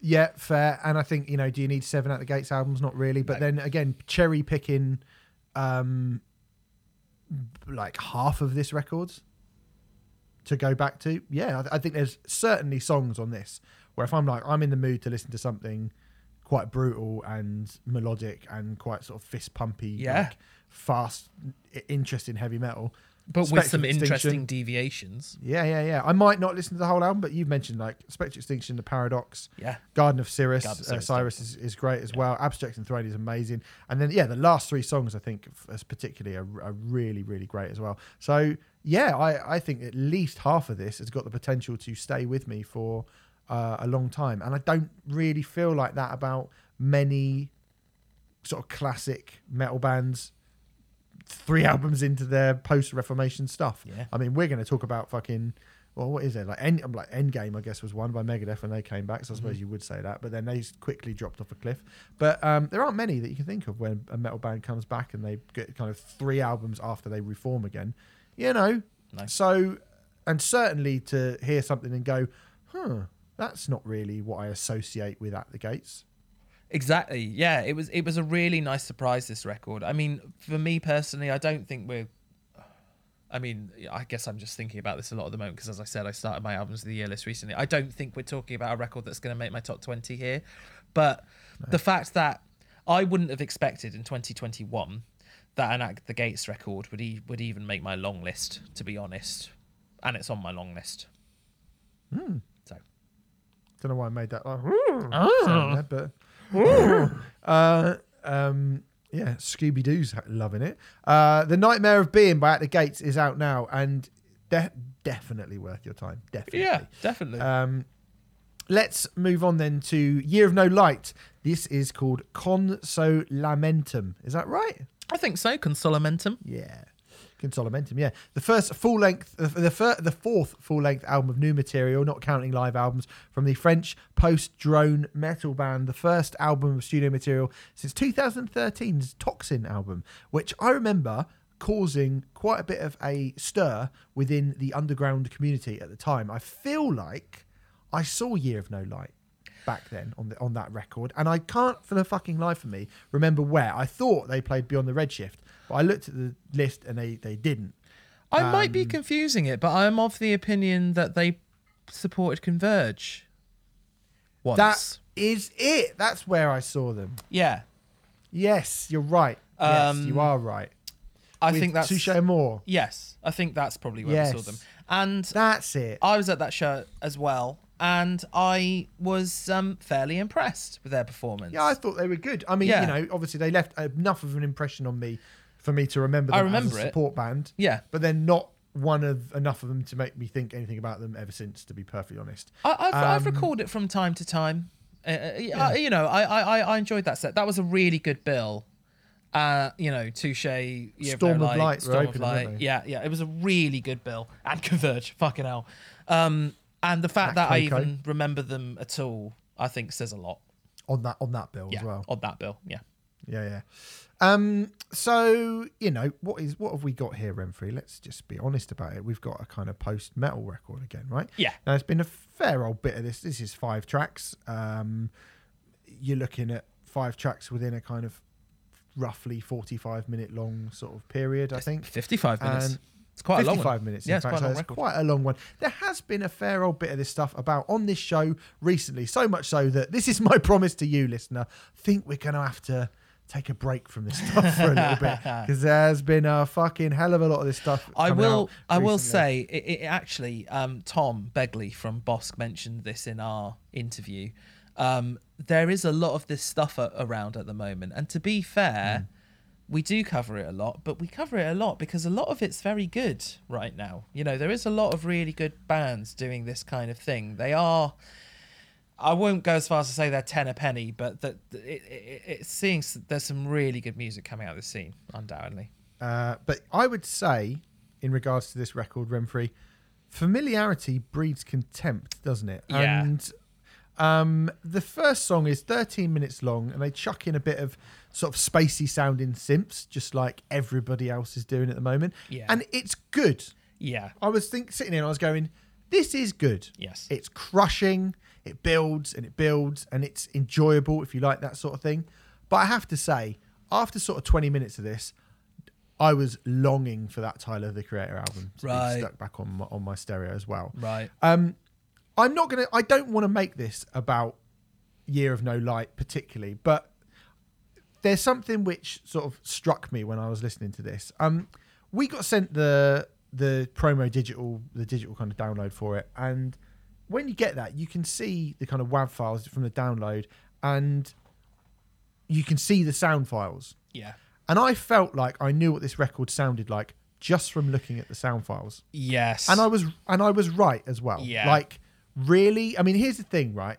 I listened to this record and I was like, I like this stuff. Yeah. It's good. I enjoy the sound of it. I enjoy the build. I enjoy the drama. I enjoy the big crescendos and stuff at the end. But is this really progressive? Is this really musically interesting? In 2021, is this really progressive? Yeah. Yeah. And I just don't think it is. I don't think it means it's not good. And I think this, the second half of that first song sounds really, really murderous. And they stick in some, like a kind of orchestra. An orchestra like a kind of scraping orchestral thing. And I thought that was excellent. But then, I looked at the second song, which is called Alethea. And I looked at the sound file. And it started small and grew bigger and went to nothing and then got massive. So I was like, so this is going to be quiet. And it's going to take about 8 minutes to get louder. Then it's going to get really quiet for like 30 seconds, 45 seconds, a minute. And then it's going to explode. And then it's going to riff out for the rest of the song. Yeah. And that's exactly what it did. Yeah. And I just thought to myself, how is this unique or interesting or challenging at this point? Can we really say we want to cover kind of interesting, challenging music when this, to me, as a record, is no more challenging than the Black Dahlia Murder, Green Day, or Steps?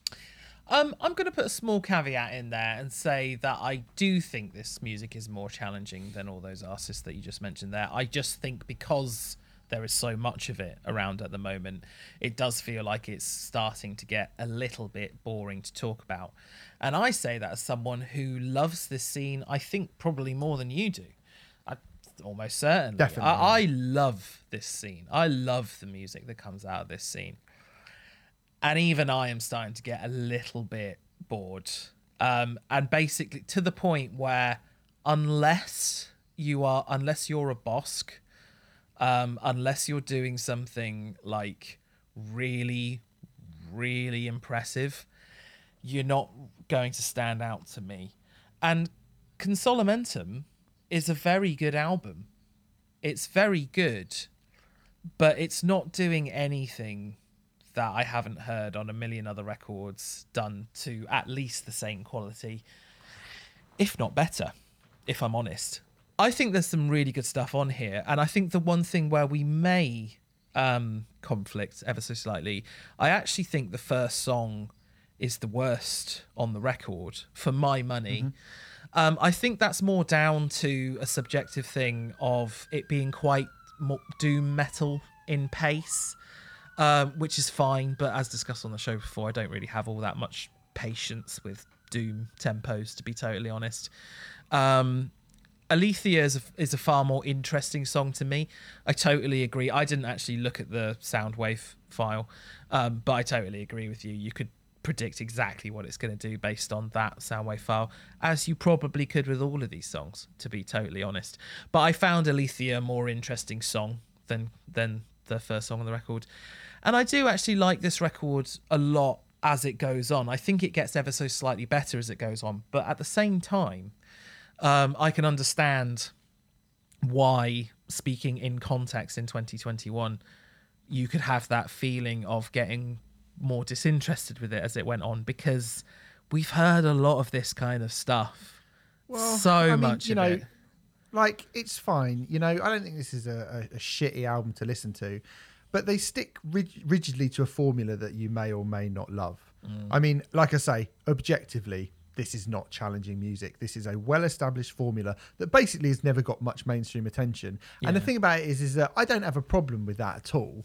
It's not a big thing, but I think there is a school. I mean, again, this is more to do with people who I'm not necessarily referring to you, by the way, but there's a kind of school of people who the kind of, and again, I don't even want to say hipster metal, like I'm being really sneery and like kind of like a Five Finger Death Punch fan would say about like, something, but there's that kind of like hipster metal element that will tell you that that they are kind of superior to other people because they listen to this type of thing.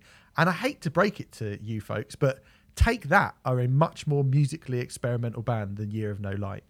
And I don't mean that in any, I am not joking and I'm not being facetious in any way whatsoever. I don't disagree with that at all.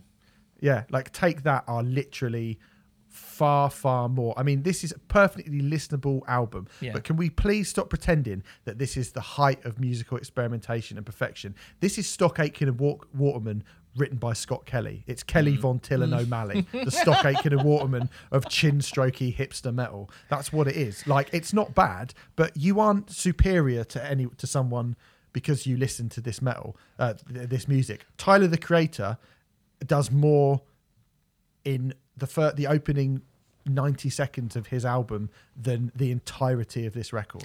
I'd say the opening 5 minutes, just to be a pedant, but yes, okay, I agree.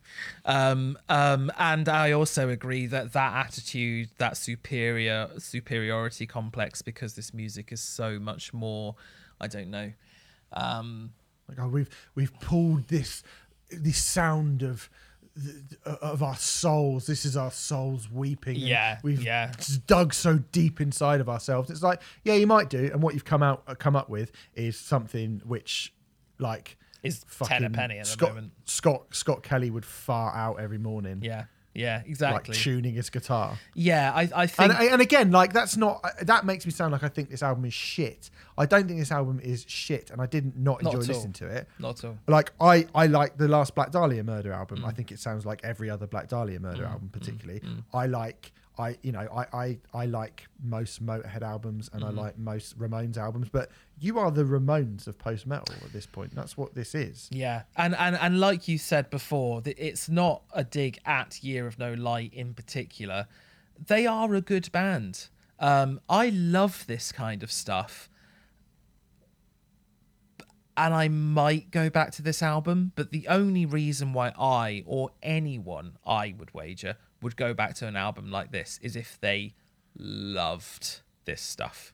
You have to fucking love it to even consider going back to this album, because as good as it is, all the things that are done on it have been done multiple times over the past few months, let alone over the past few years, just as well, if not better, on some other records. So yeah, I agree entirely. There are things that are really good on it.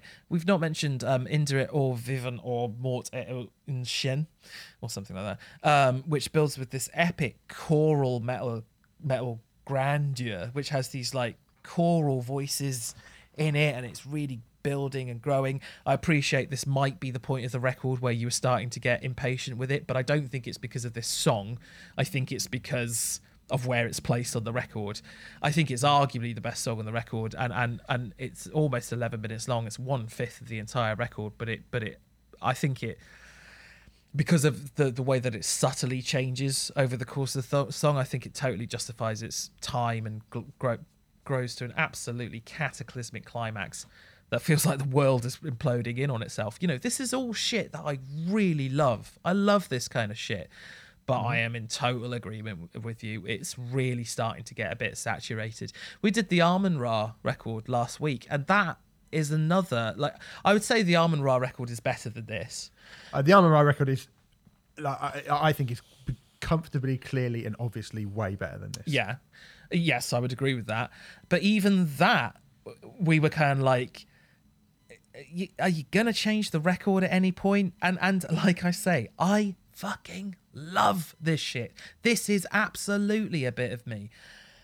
But fuck me, it is starting to get a little tiresome, I have to admit, at this point. And yeah, there you go. I mean, Year of No Light are a great band, and if you like that sort of stuff, definitely listen to this record, because there's plenty of great stuff on it. I don't know if it'll stay with you though, unless you absolutely fucking adore it. I'll tell you what, mate, I'm not being funny. I would rather have done the Beartooth album than do Year of No Light. Having listened to it, I was like, at least it would have been something different to say. I mean, I suppose I have said something different to it, because I'm basically like, unless one of these come along and they're great at this point. I mean, it feels like fucking pop punk to me. Do you know what I mean? It's like we're doing Water Parks, this. Like, I really don't want to listen to this. Like, it's you know, I love Cult of Luna. I love Neurosis. That Bosk album came along. And I was like, well, yeah, we should do that. And I think it's fucking great. I still listen to that. There's shit that's come in this year, like the I know Voronoi is not post-metal, but Voronoi, I was like, instrumental, fucking great. Like, do you know what I mean? Like, so great. And there's been a few of these where I'm like, this is still just like, you know, like, you know, obviously really perfectly, astutely, brilliantly, imaginatively put together. This is not one of those records. Like, it's just not, like, it's just, you know, again, I feel like I'm shitting on Year of No Light, and I don't want it to come across like they're the problem. But because, you know, like you say, like they do this thing and they do it pretty well. Yeah. But I've got nothing, but I can't, even if I loved it, like, do you know what I mean? It's getting a bit kind of 2008 metalcore this now. Do you know what I mean? Yeah. I mean, I'm not quite at that stage with it, because, like I say, I fucking love this shit, and I've never had much love for that style of metalcore. But I can't deny it. I mean, this is a good record, but this stuff is just flooded right now. It's really, really flooded, and you have to be pretty extraordinary to stand out, and Year of No Light won't stand out with anyone except for the most absolutely dedicated. It'll get loads of like 9 out of 10s It will. from fucking like those little like black metal and post metal kind of ponce. It will. Sites It will. that look at Metal Hammer, sneer at like the enemy and Metal Hammer, and probably even us as well, for like, you know, not just listening to, you know, shitty underground bands who will never become anything. And bless you, Year of No Light, I'm not aiming that at them. And I think, you know, they've been around for 20 years. Yeah. These aren't like Johnny Come Latelys or anything like that. They're not chances. They've just not got any. They've just, the well of like I would say, and this would be the harshest thing I'll say about them, the well of inspiration for them has run dry. They don't appear on the basis of this record to have anything that I think is worth sort of saying anymore. I would disagree with that. I don't think the well of inspiration has run dry, but I think the well of any notions of this being progressive have potentially run dry for Year of No Light. Well of inspiration, I think that's too harsh, because this is an objectively good record, which is well made and well put together.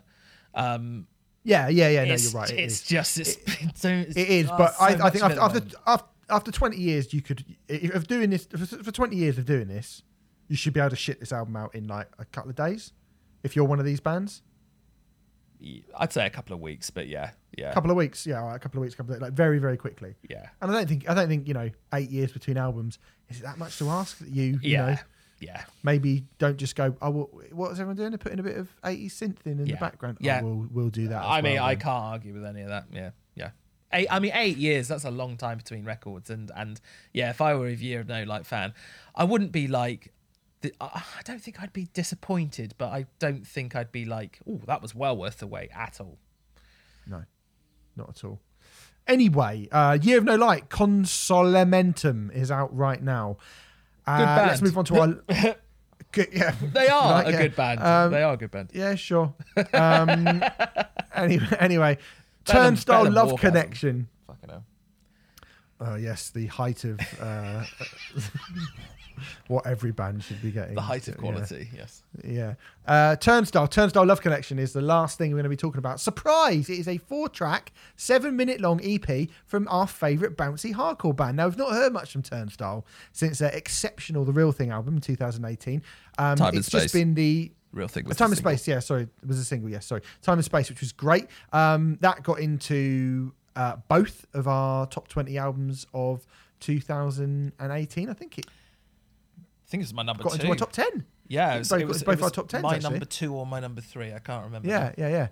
It was a mad 20-odd minutes of your life. Like I say, we've just had the Share Review EP from the start of 2020, which we didn't actually review on here, but I thought was great, by the way. It had a whole, sort of 15 minutes of soft house euphoric dance sounds on it and remixes of songs from their previous album, making them sound really, really great. Hey, Year of No Light. That's called Taking a Risk, lads. Anyway, and this is pretty different too. I mean, it's 8 minutes long. You've got bits of R&B, shoegaze, hyperpop, and obviously punk rock in its and more in its kind of 8-minute running time. There's more going on this EP than there is on the whole of the Year of No Light album. Yeah, there really is. There really, really is. There is. The first song, Holiday, is... And yet, because Kerrang like them, you'd get people in denim jackets with Neurosis back patches saying that they're stupid or shit or sneering at them. Yep. That's that. Hey, guys, if you are one of those people, just a little heads up. That's why the rest of the world think you're a wanker.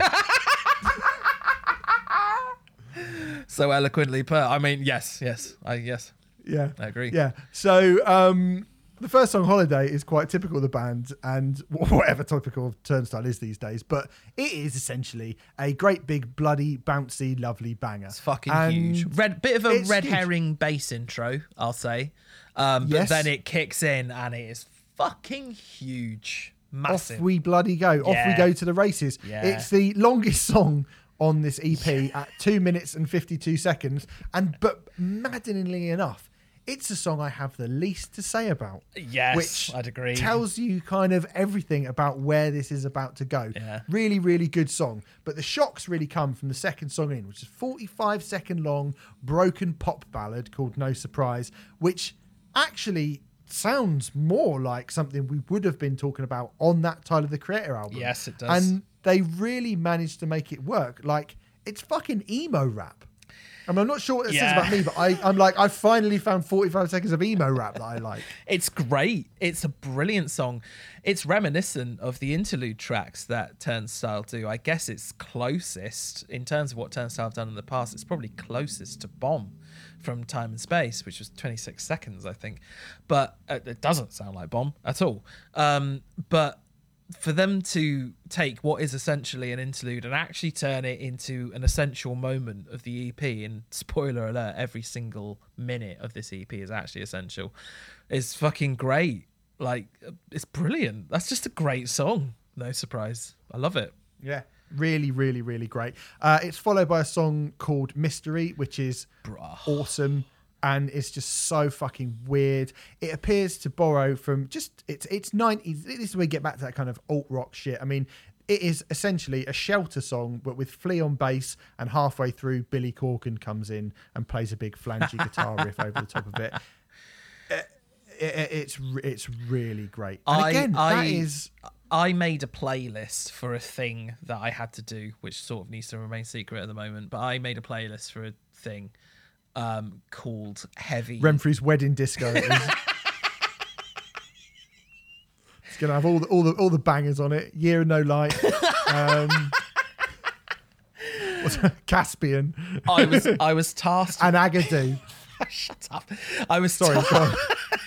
I was tasked with putting together a playlist which had a sort of genre to it, but created a mood as well. And I chose the. I mean, I'm slightly cheated because saying heavy is not a genre, but I went with heavy euphoria, and I was inspired by this song to go with that choice. So to basically make a playlist of songs which are heavy but actually kind of joyous and jubilant. Yeah. And it was this You put song. any Shikari on it? I didn't actually, did. but I didn't know, but part of the task was it had to be music which has been released in the last good. 12 months. But this song inspired that entire playlist because the sense of joy and ubilance, that's not I Ubilance? that's the Yeah. correct word, but That's, I know I've pronounced it wrong. I know, fuck off Twitter. Yeah. How is It's that up there pronounced? with Hyperbole and Persona and Frontman. Shut up. I'm getting really impatient with you now, Steve. Sorry, go on. That song is glorious. Properly glorious song. Yeah. Not only, in my opinion, the best song on this album, but possibly one of the best songs Turnstile have ever written. It's fucking wicked. Like, it's absolutely fucking wicked. And it ends with... Oh, so good. Yeah, it doesn't sound like that. But, and then... It sounds then we better get- than that, yeah. Yeah, we get TLC to end it, which I hoped would be a bit kind of No Scrubs or Waterfalls because they named it. I would love to hear Turnstile cover No Scrubs. Yeah, but it's actually Turnstile Love Connection, and it's just a full-blown youth of today punk rock banger. But then Shout it gets along. a kind of Yeah. space dance outro, which goes into a full stomp, and then it comes into some modern hip hop, and then it bids you adieu. Yeah. And it does all of that in 1 minute and 42 seconds, rem-free. How fucking great a Turnstile! It's fucking... They're fucking perfect. They're brilliant. I mean, they managed to do more than the previous. I'm going to check in the Out the Gates album does a bunch of stuff too, but I think this EP does more in 7 minutes than both of the last two albums that we've spoken about put together, and they're really good at all of it. Yeah. And I have to say, you know, if they carry on like this and they bring another album out, so it would be weird, but I don't think they're going to be hanging around grotty little venues for too much longer if they carry on like this. No, I don't either. And I'm I actually hope that happens for them. I hope they do go onto the Cocos, the forums. I'm a little bit angsty about Brixton Academy, but we'll see. Yeah. But and I think they deserve to with the songs that they're writing. They are fucking brilliant. They are actually the last gig that I saw before lockdown 1 on your birthday. Yes. At It was, yeah. I was employed to serve that night. and they were they were absolutely fantastic. They were amazing.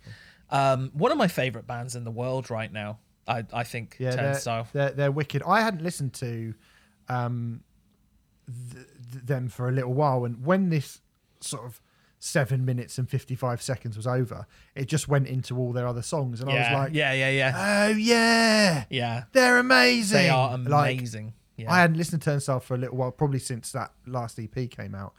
God, they're a great band, and they're getting so better. great. And they're getting better, which is brilliant.